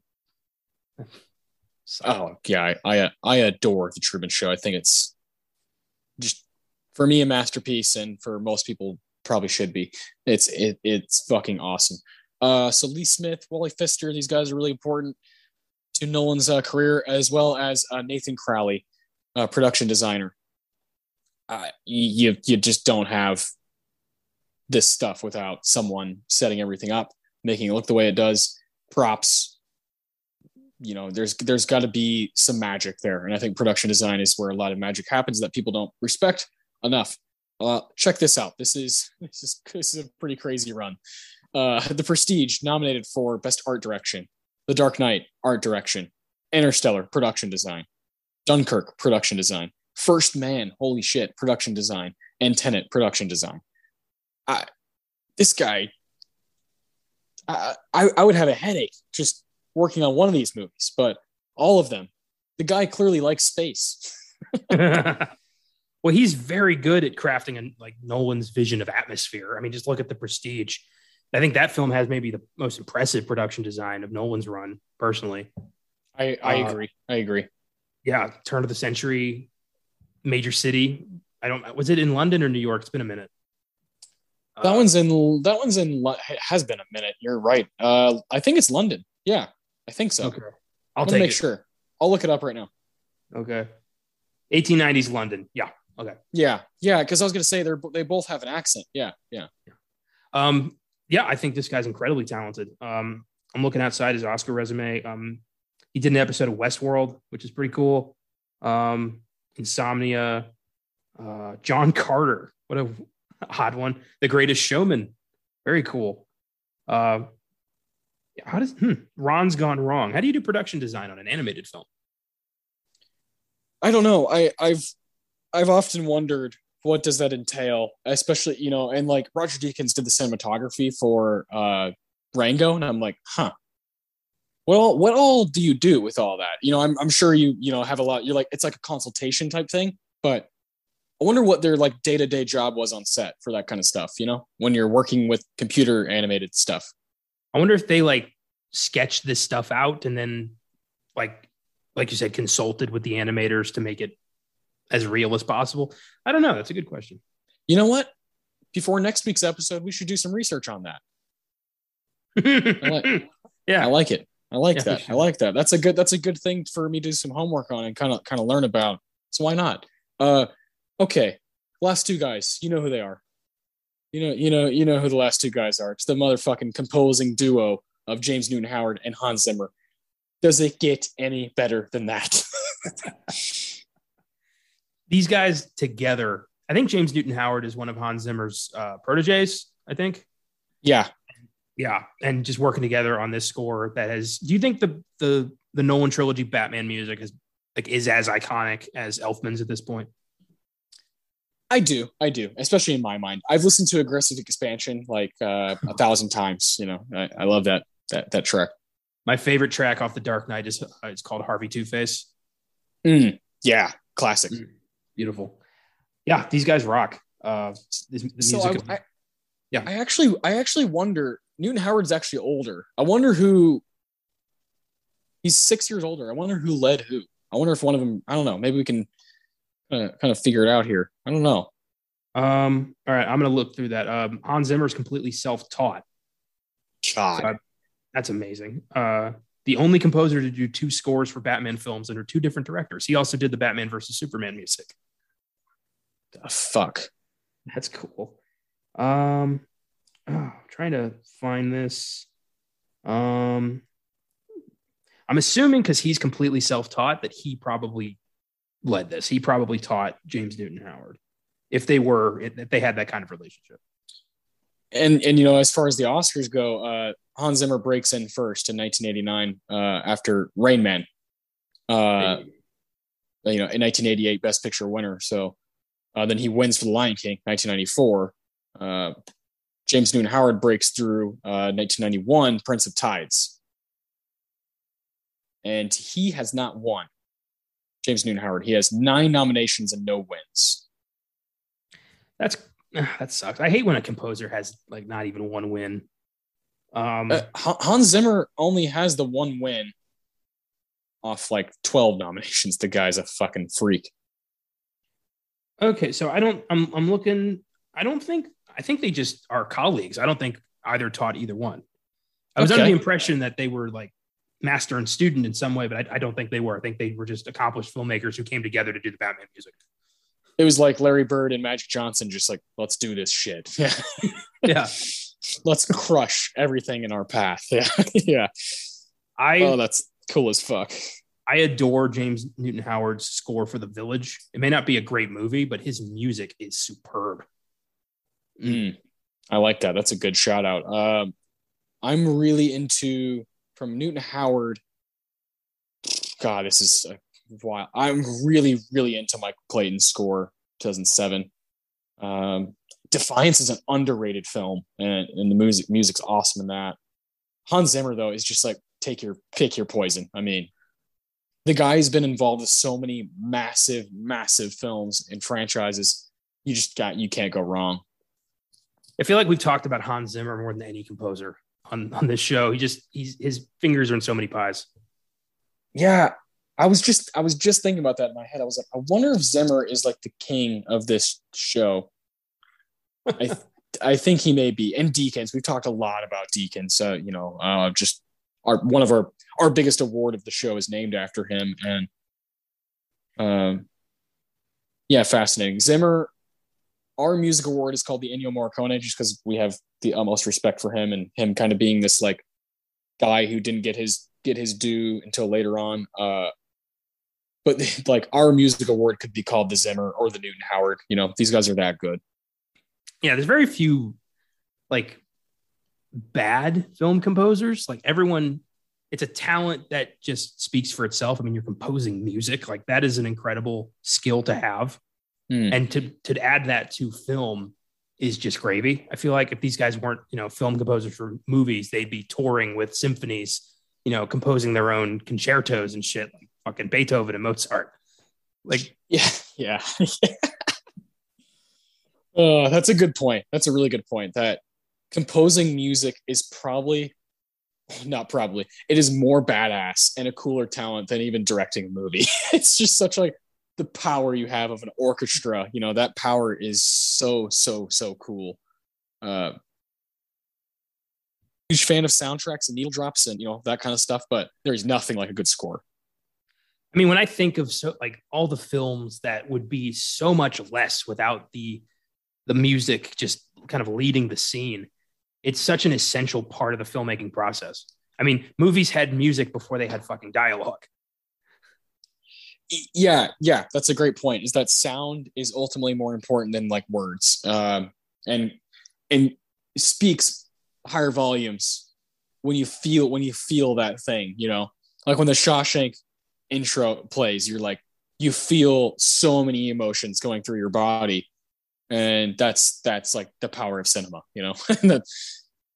Well, I think of Wings, which we did on the show a while back, which was episode 10, I think, 11, somewhere in there.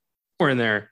But that film has no dialogue. It's the first film to win Best Picture. It's fully silent, and it moved me to tears just from the music and the scene of the one guy returning to his friend's family and saying like I couldn't save him, and you see the haunt in his eyes and the music. Like I was crying. For a film that's almost 100 years old to do that to me, that's the power of music, man. Yeah, God. Yeah, I love it. I love talking about these composers. It's one of my favorite things we do. We just discussed 13 individuals. Batman Begins has a lot of like heavy hitters, and you can think guys like Newton Howard and Zimmer, who they just shine bright no matter what. But think the camaraderie of Nolan and Pfister and Lee Smith and Nathan Crowley, these guys who've worked together for like 9 movies and through one vision. And that is so special. That is something I would love to be a part of. I'd give my fucking left hand to be a part of something like that. This building of something creative over and over and over, the repetition of it is so cool. And then out of that, you get conversations like this where there's just nothing you can do but kind of praise the work. And I love that. Yeah, I love praising the work. That's the entire reason I started the whole fucking podcast thing, is because I wanted to praise the work. And then you guys also wanted to praise the work, and here we are. Yeah, and you're like, that works out great. That's awesome. Thank you for sticking with us. This has been a long, fun episode. We're gonna give out our awards very soon here. There's only one category that we need to look at the 78th Academy Awards, and it is a good category. It is Best Cinematography. We have Batman Begins, Wally Pfister; Brokeback Mountain, Rodrigo Prieto; Good Night and Good Luck, Robert Elswit, the legend; The New World, Emmanuel Lubezki; and Memoirs of a Geisha, Dion Beebe, or I'm not sure how to say that last name. Probably Beebe. But Dion Beebe. That's a cool name. I like that name. I have seen all of these except for the winner, which is funny. I have not seen Memoirs of a Geisha or The New World. Haven't really, been wanting to go back to Malick after The Tree of Life.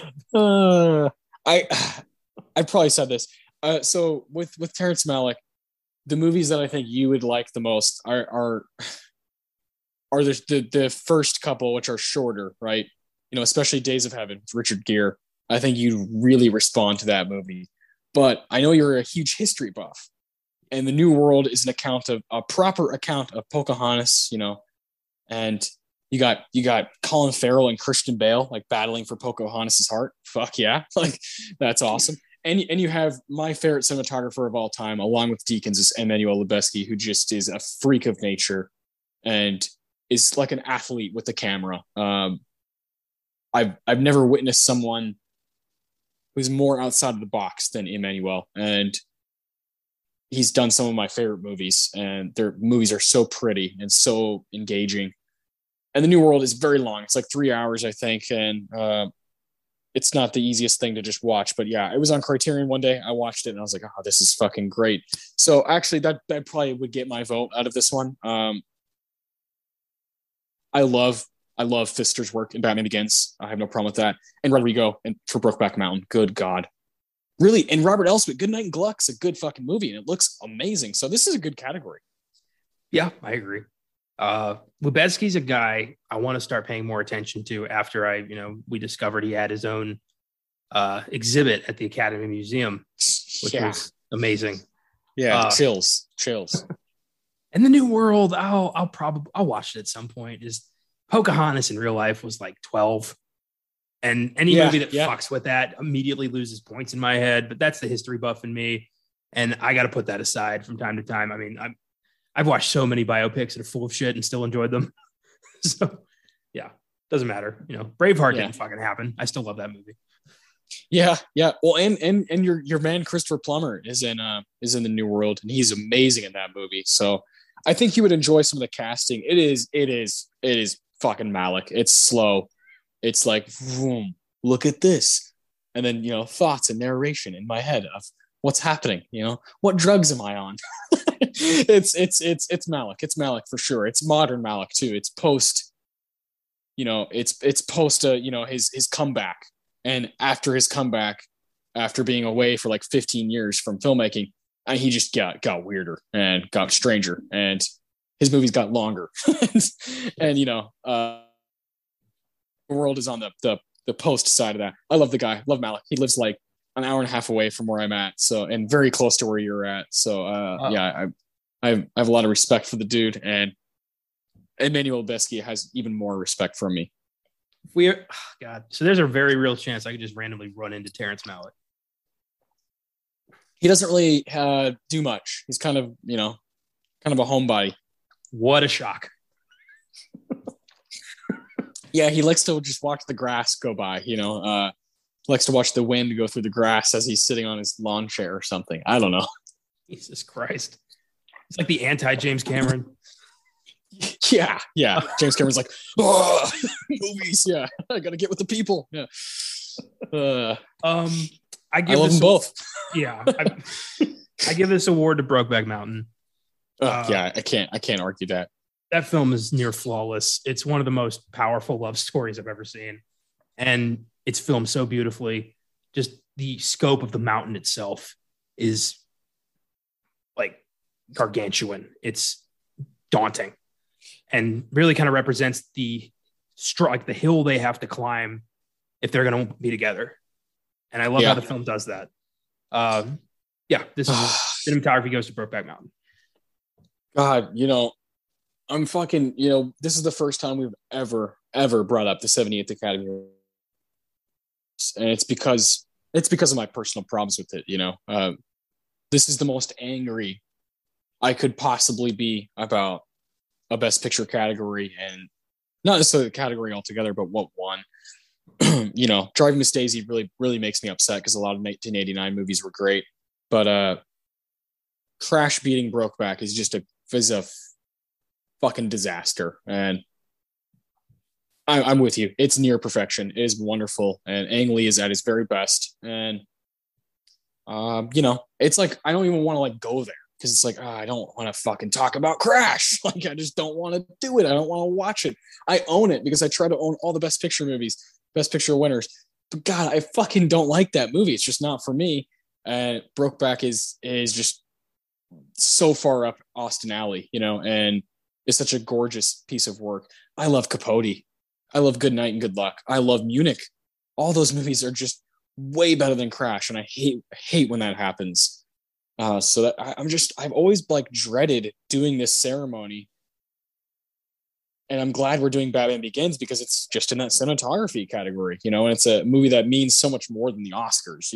Batman Begins was a box office success and this huge catapult for the trilogy and all these other things, but one day we will properly go into the 78th Academy Awards and really, really kind of, buckle down and talk about that kind of stuff, even though it's going to hurt. I've not yet watched Crash because of that exact reason, because I know I'm A, going to hate it, and B, going to have to talk about it on this show. So I don't want to have to watch it twice. So I'm waiting until we do the show, because I've seen the other 4 nominees multiple times. Yeah. Good movies. Yeah. Yeah. Great movies. And so it's just kind of waiting there, I'm sure it's going to be, I still remember Jack Nicholson's face when he announced it. He was like, huh, didn't expect that. He was very much like, that's weird. Which is because Brokeback goes into the ceremony with eight nominations, and it's like, okay, it's there. It's Brokeback's night, and it just didn't fucking happen, and it makes me really sad. One of the coolest things about this ceremony, though, is before we get to our awards, is the honorary award went to Robert Altman, the legend himself, Robert Altman, and that's pretty fucking cool. So I love that. Love that about it. There are some great films represented at this ceremony too, like King Kong, awesome fucking movie. Squid and the Whale, Noah Baumbach, great indie film. Syriana. Let's see what else is here. Walk the Line, fuck yeah. There's some good films here that I would love to talk about. So maybe I should just not focus too much on the fact that we're going to talk about Crash, but the fact that we're going to talk about all these great films. Yeah, for sure. I mean, we've touched, 1989 a few times without having to go full into Driving Miss Daisy. So there are ways around it. We've had some blasts with our Dead Poets and our Do the Right Thing episodes. So yeah, 05 certainly has more to offer than just the Crash travesty. Yeah, you're right. We've done 1889 3 times. I think we've covered the year we've covered more is 2001, I believe, because we've done fucking Shrek, In the Bedroom, Fellowship of the Ring, Black Hawk Down, Mulholland Drive. We've done like 5 movies from 2001 because I love 2001. And of course, for our 50th episode, we did basically talked about all 3 Lord of the Rings movies, and that was an absolute blast. So yeah, it can happen. In 1989, yeah, we did those 2. We did Do the Right Thing and Dead Poets, just 2 through and through masterpieces. And then we did When Harry Met Sally, which is a fun as shit movie. So yeah, I think we can come back 2005 without getting too rowdy. I would also love to honor Philip Seymour Hoffman with his win in Capote. Just I think our mutual favorite actor of all time. So that would be cool to kind of cover that film. Well, should we get to our awards here? Why not? All right. I'll let you start off with your Tarantino, our best quote, and then we can do Ennio Morricone, best music award, Philip Seymour Hoffman, best performance award, and the Roger Deakins, best scene award. So what's your Tarantino? I have 2 lines. One, just a quick one that always gives me chills. It's when Batman captures Flass for information, and he's yells at Flass like, "Where were the other drugs going?" And Flass is like, "I don't know. I swear to God." And he yells, "Swear to me!" and then drops him off the roof. God damn, it's pure Batman. So badass, yeah. So badass. And then my other one is right at the beginning of the movie when Bruce encounters Ducard, who we later learn is the real Ra's al Ghul. And Ducard, Bruce asks like, "Oh, you're vigilantes." And Ducard responds, "No, a vigilante is just a man lost in the scramble for his own gratification. He can be destroyed or locked up. But if you make yourself more than just a man, if you devote yourself to an ideal, and if they can't stop you, then you become something else entirely." Bruce asks, "Which is?" And Ducard says, "Legend, Mr. Wayne." Oh, man. Beautiful. Like he can see Bruce's future as clear as fucking day right there. And just, it's such a good nod to the audience about like what Batman represents. He's a symbol. He's an ideal to strive for. And I love that's the approach they took with Batman in this trilogy. Oh God, I love that line. I wrote that one down, but I have another Ducard film that I like. Ducard quote that I like. That one's the best though. The way he says scramble is so fucking cool. I love that one, and I love the one when he's like, "Are you ready to begin?" And Bruce, it's like, "I can't stand up." He's like, "Your enemies will not fucking wait for you to stand up." So cool. I think this goes back to what I was originally saying at the beginning of the episode of the origin stuff. Like, is like really fucking good in this movie, and that's rare for me as a fan. I think that's why it kind of fits in this really interesting, part of superhero films for me, because most of the time I like the ones that are either the second film or the third film or whatever. We don't have to do all this explaining. But for some reason in Batman Begins, I really dig that stuff. I really respond to it and I respect it. But I also I also like, there's some Dr. Crane quotes I like a lot, like Dr. Crane isn't here right now, but if you'd like to make an appointment, it's like, I love that little stuff, and I think this movie's got like a kick-ass screenplay, and this is one of those times where in the screenplay, stuff just starts fucking floating through my brain, and I'm like, oh, it could go to this, it could go to that, it could go to this. But I think the stuff between Ducard and Bruce at the beginning of the film, when they're just kind of like figuring out philosophies, is genius. Oh, it's great. It's like if you are completely like unschooled in Batman, you get like almost no hints that this guy's like a psycho, like that his plan is to murder millions of people. Like you really believe that he's a mentor who wants to help Bruce find a path, and that's because Liam Neeson is just so believable as a teacher. Hell yeah, that's a great fucking point. Do you like the quote when he says, "If someone stands in the way of justice, you simply walk up behind them and stab them in the heart"? Jesus Christ! What the fuck, man? Some dark shit, I love that. One of my favorite little things that just I never noticed is that Bruce is unwilling to kill this farmer turned murderer, and Ducard's like, Bruce, please, there's no turning back. Like, and then, as in refusing to kill this guy, Bruce then burns down an entire house of ninjas, kills like 50 people. But whatever. Yeah.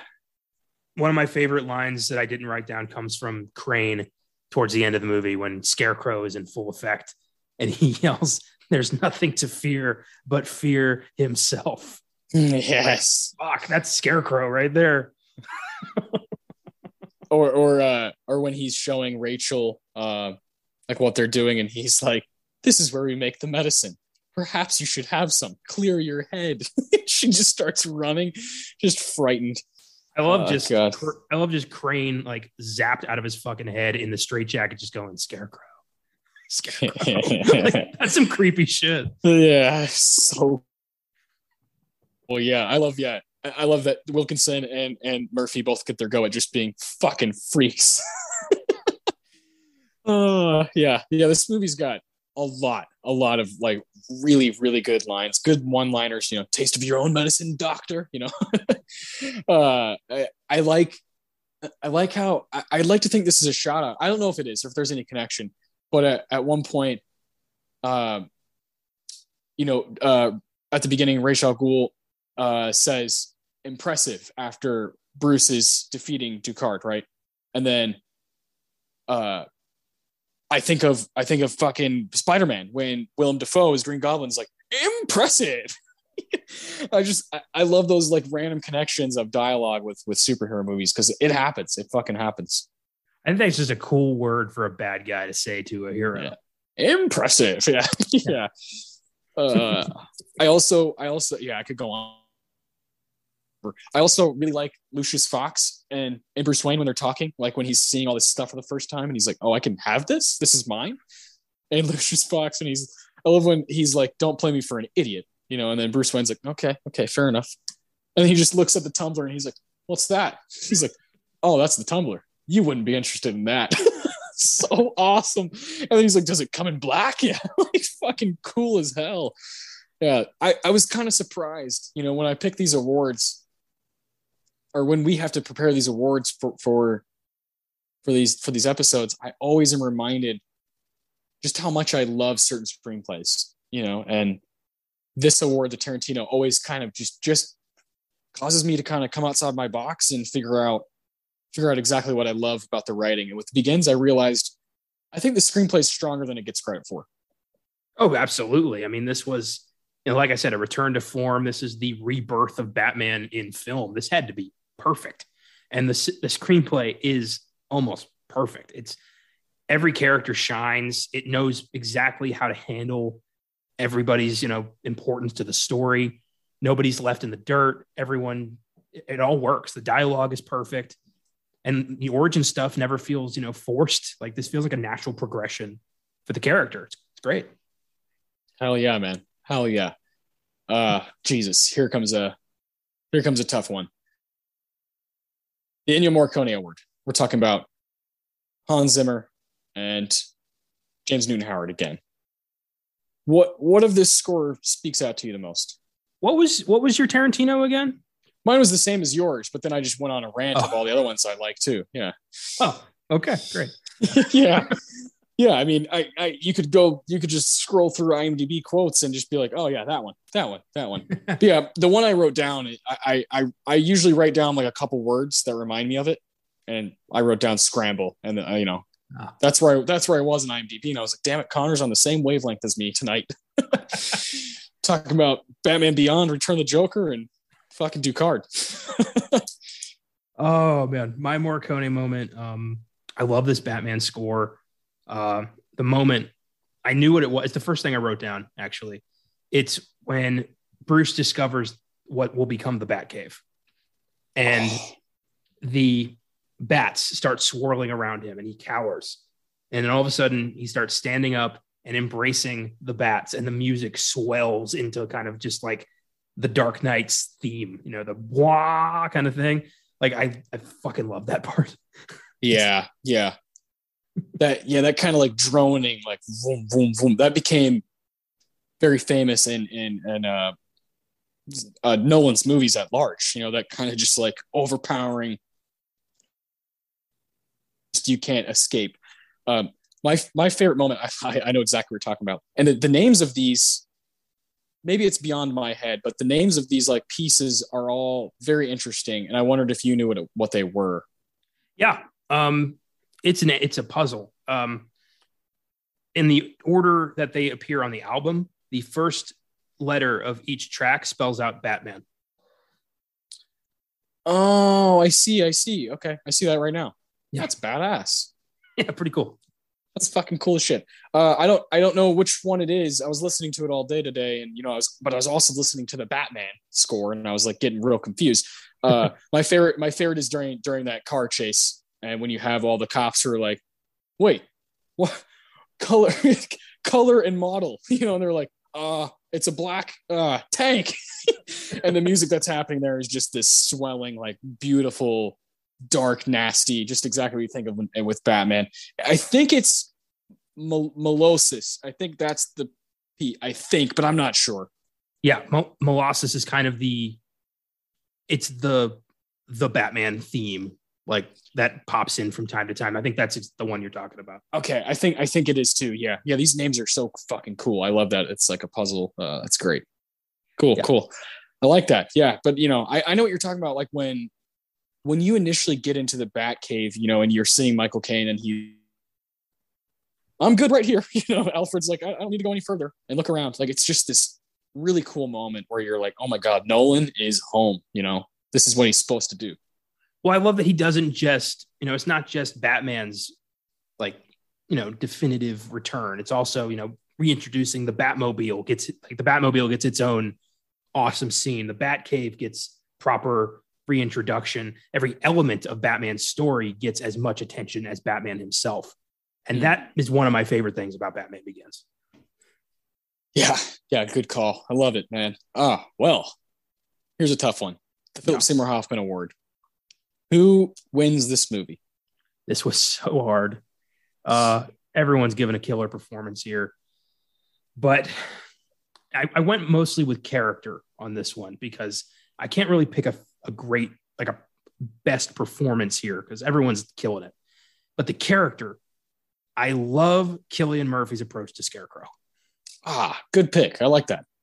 Cillian Murphy's been one of my favorite character actors forever. And I feel like he's never really gotten much appreciation until I think Peaky Blinders gave him a big boost. So yes. Good for him. And I think he is going to get some attention for Oppenheimer. I really hope so.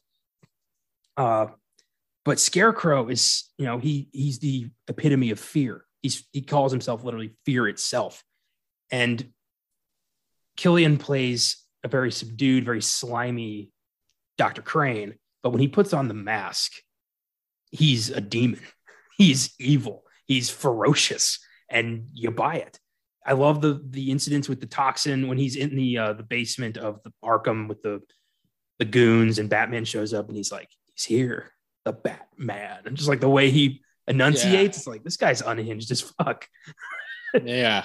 And then I love him just popping up in cameos throughout the Dark Knight trilogy, being kind of a mainstay. I love that. And yeah, I thought Murphy, considering he only got cast as Scarecrow because he didn't get the role of Batman, but Nolan thought he was so great, he gave him Scarecrow, which is wonderful.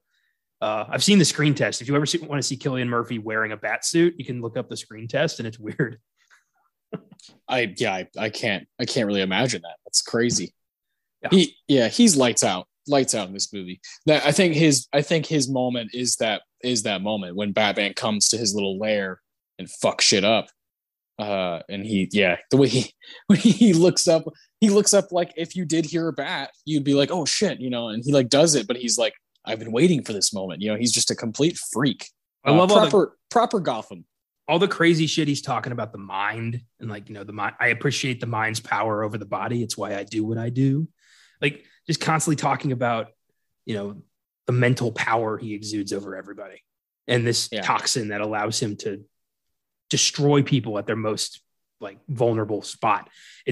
Scarecrow's always been one of my favorite Batman villains, and I love how Nolan brought him into the light and made him a realistic character. Yeah, I think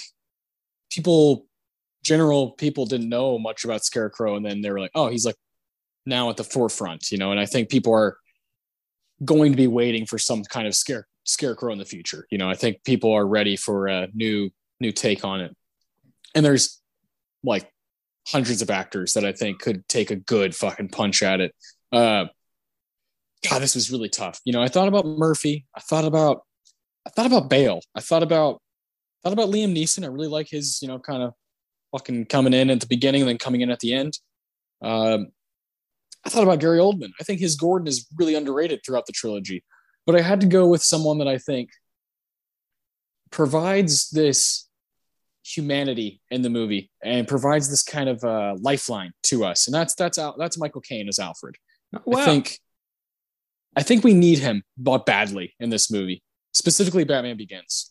I think Alfred's ability and Michael Caine's ability to seamlessly bring us from Christian Bale's childhood to his adulthood as his caregiver, as someone who's taking care of this child, and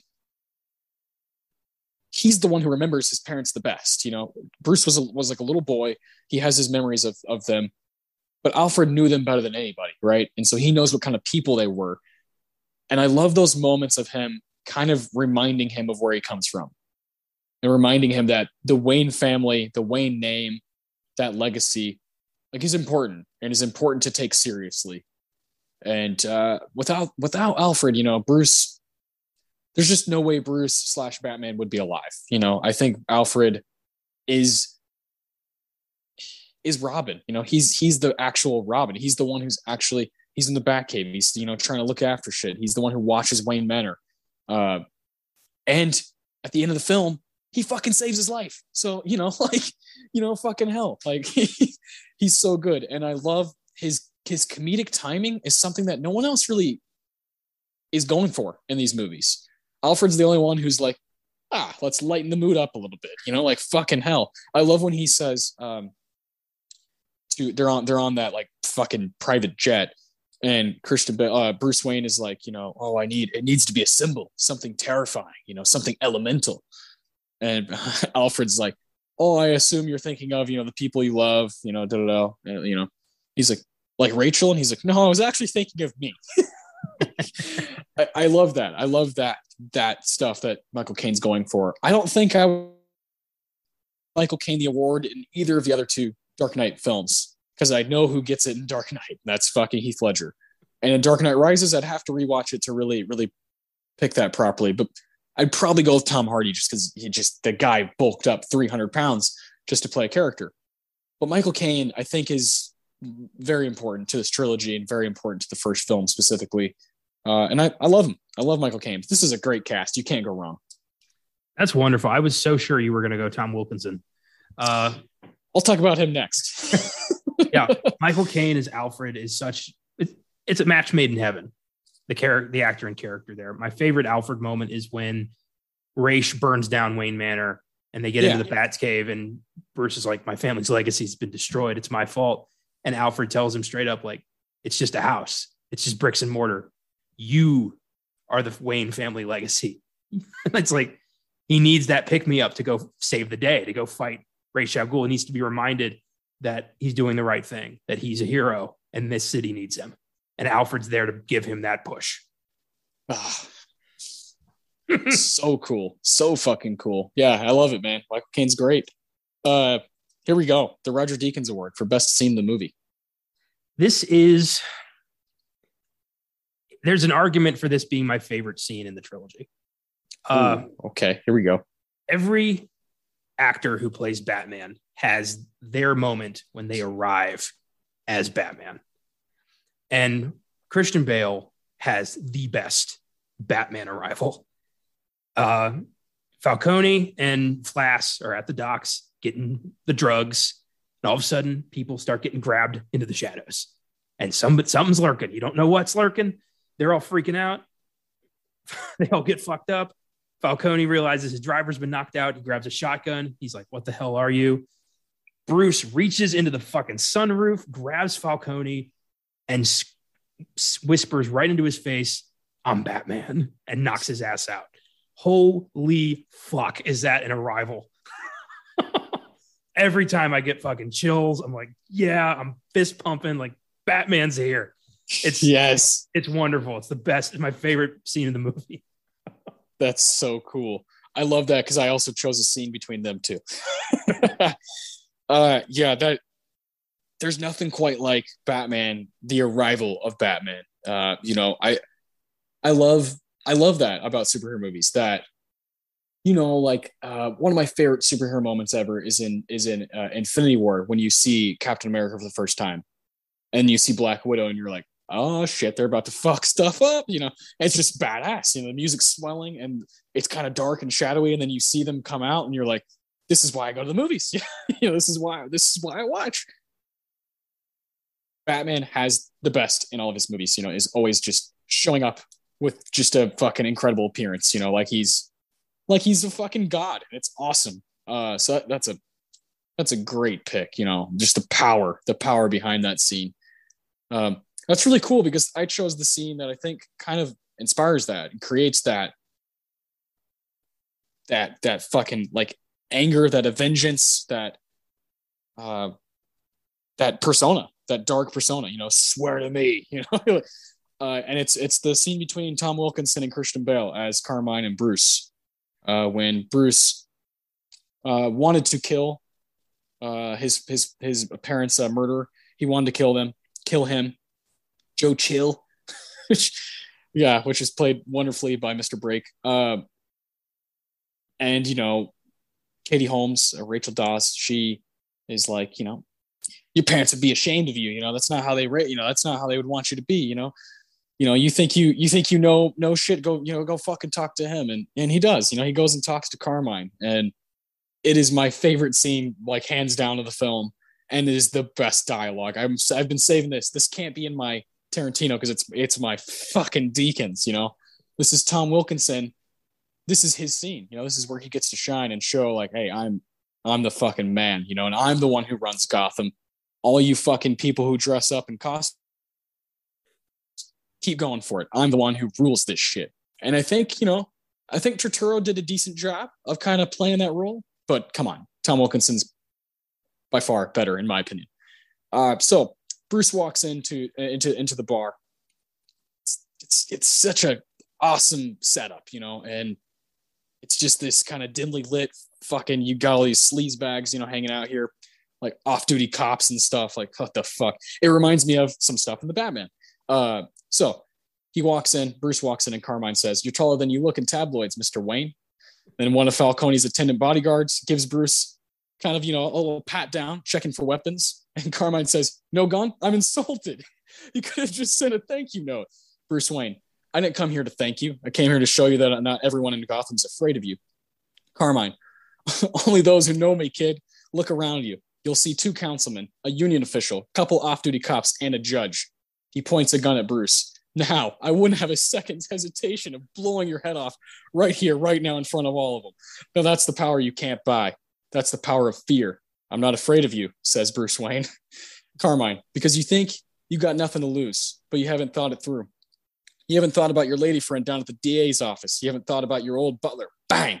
Falcone pulls the trigger, but the hammer falls on an empty chamber with a click. He pulls the gun back away.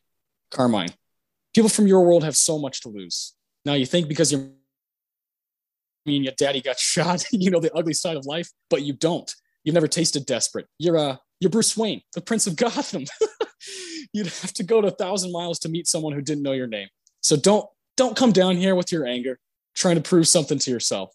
This is a world you'll never understand, and you always fear what you don't understand, all right? Falcone gives his bodyguards a signal to remove Bruce. They take hold of him, and he struggles against their grip. Yeah, you got spirit, kid. I'll give you that.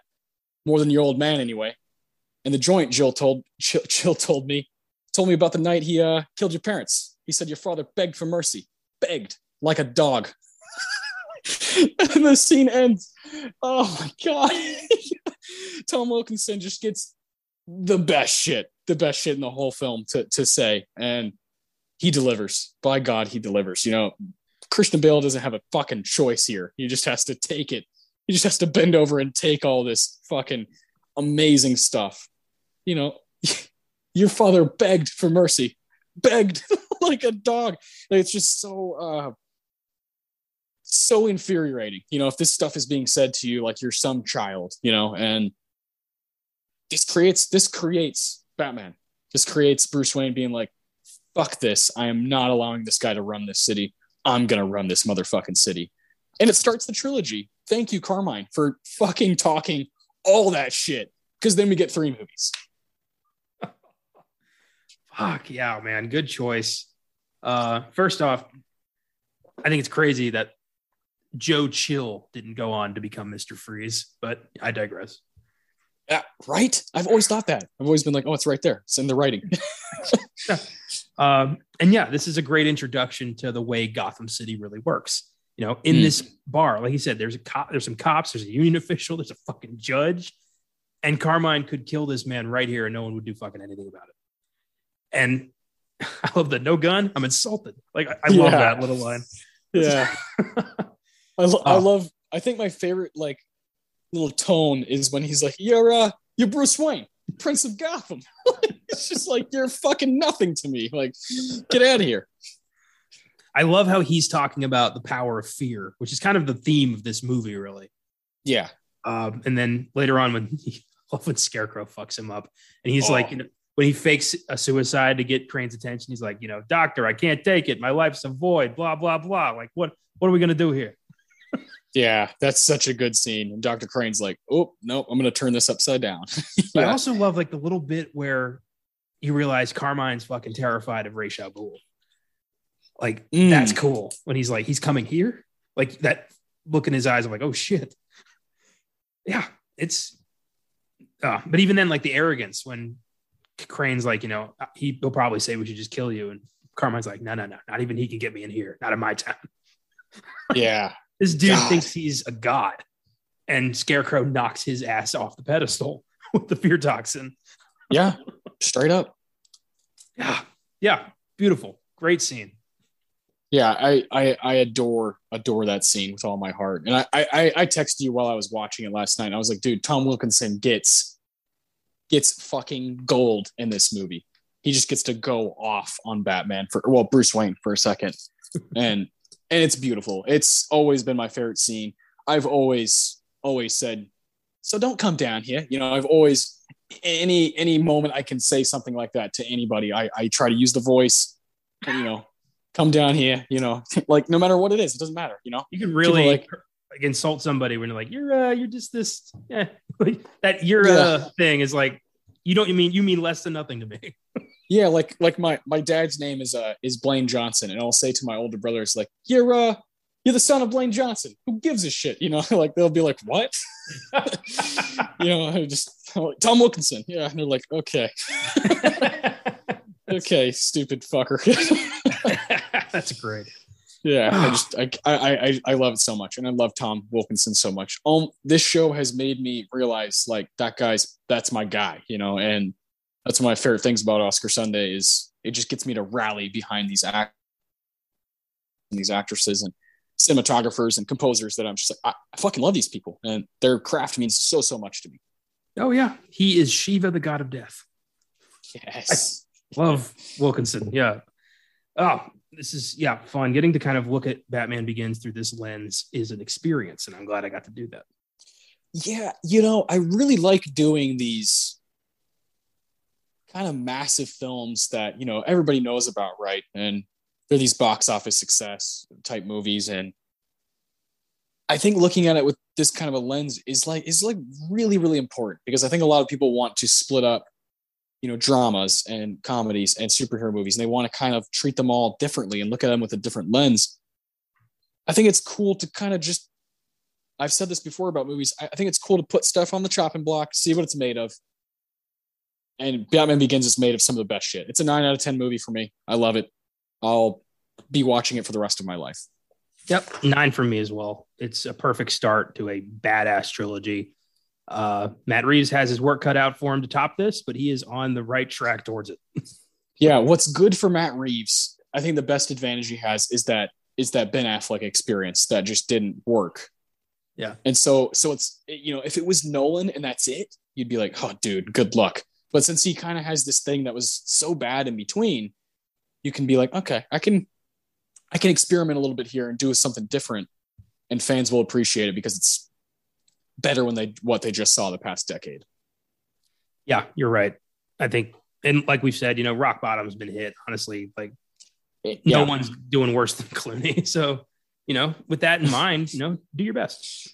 Yeah, Clooney and Ben Affleck. Who'd have thought? These guys just. Kilmer is better, which is a phrase I never thought I'd utter in my life. Neither did I. Yeah, neither did I. Oh man, this is a blast. Well, tomorrow, you and Caleb will be deep diving into The Batman, a film we've kind of touched on here and there throughout this episode, and I can't wait to hear what you guys have to say about it. Kind of at length, you can go on as long as you want. That is pretty much all that will be covered on Sneak Preview tomorrow. That is the ammo. That is the episode. And then on Filmgasm on Wednesday, going to be a cool episode, nice and random. Jeepers Creepers, kind of a cult classic and a movie that I enjoy a lot. So I'm looking forward to that. And then on Beyond the Bad, here's a movie that is quite bad. Cruel Jaws. That'll be on Friday. That's a movie that look out. If you want to make fun of something, that's your shit. Yeah. An Italian Jaws ripoff. I mean, beautiful. And that's why this show was made, is to sit on movies like this. Yeah, that's going to be really fun. Yeah, that's exactly right. Exactly right. Cruel Jaws, episode 10 feels right. Beyond the Bad is well underway and doing its thing and kind of in motion. So just check out what we got going on this week. And then next week on Oscar Sunday, very excited to cover a Pixar film. I think it's just the third one we've ever done. We've done Toy Story. We've done Incredibles. Yep. We've also done other animated movies. We did Beauty and the Beast, Shrek, Rango. But yeah, I mean, this is just our third Pixar, which is kind of crazy. Episode 93, Coco from 2017. So I'm very excited to do that. I know it's like probably your second favorite Pixar movie ever. I'm fucking ready to rewatch that. My daughter loves that movie. I'm really excited to check it out this week. And I am going to do some research on animated movies and what it means to be a production designer or cinematographer on an animated film. I'm going to try to come back next week with some research. So come back and listen to Oscar Sunday on Coco. I remember on a sneak preview we did early on in the show's run, it was me, you, and Brianna. I think Luca was the movie we did. We did a top 5 Pixar, and I was struggling with Toy Story and Coco kind of taking the top spot. It was like flip-flopping the whole time because Coco got so into my head and really like almost changed me as a person. I was so touched by that film. So I'm excited to go back, but I'm going to cry. I'm looking forward to a good cry. Yeah, that's what it does to you, man. You know, Coco is all about the tears. It's gonna be a fun random week. You know, Batman week is kind of coming to a close after tomorrow, and we'll be getting back to just kind of the wild schedule that we're used to of doing all kinds of shit on Filmgasm. So follow us on Instagram, Facebook, Twitter at Filmgasm always, and we'll see you guys next time.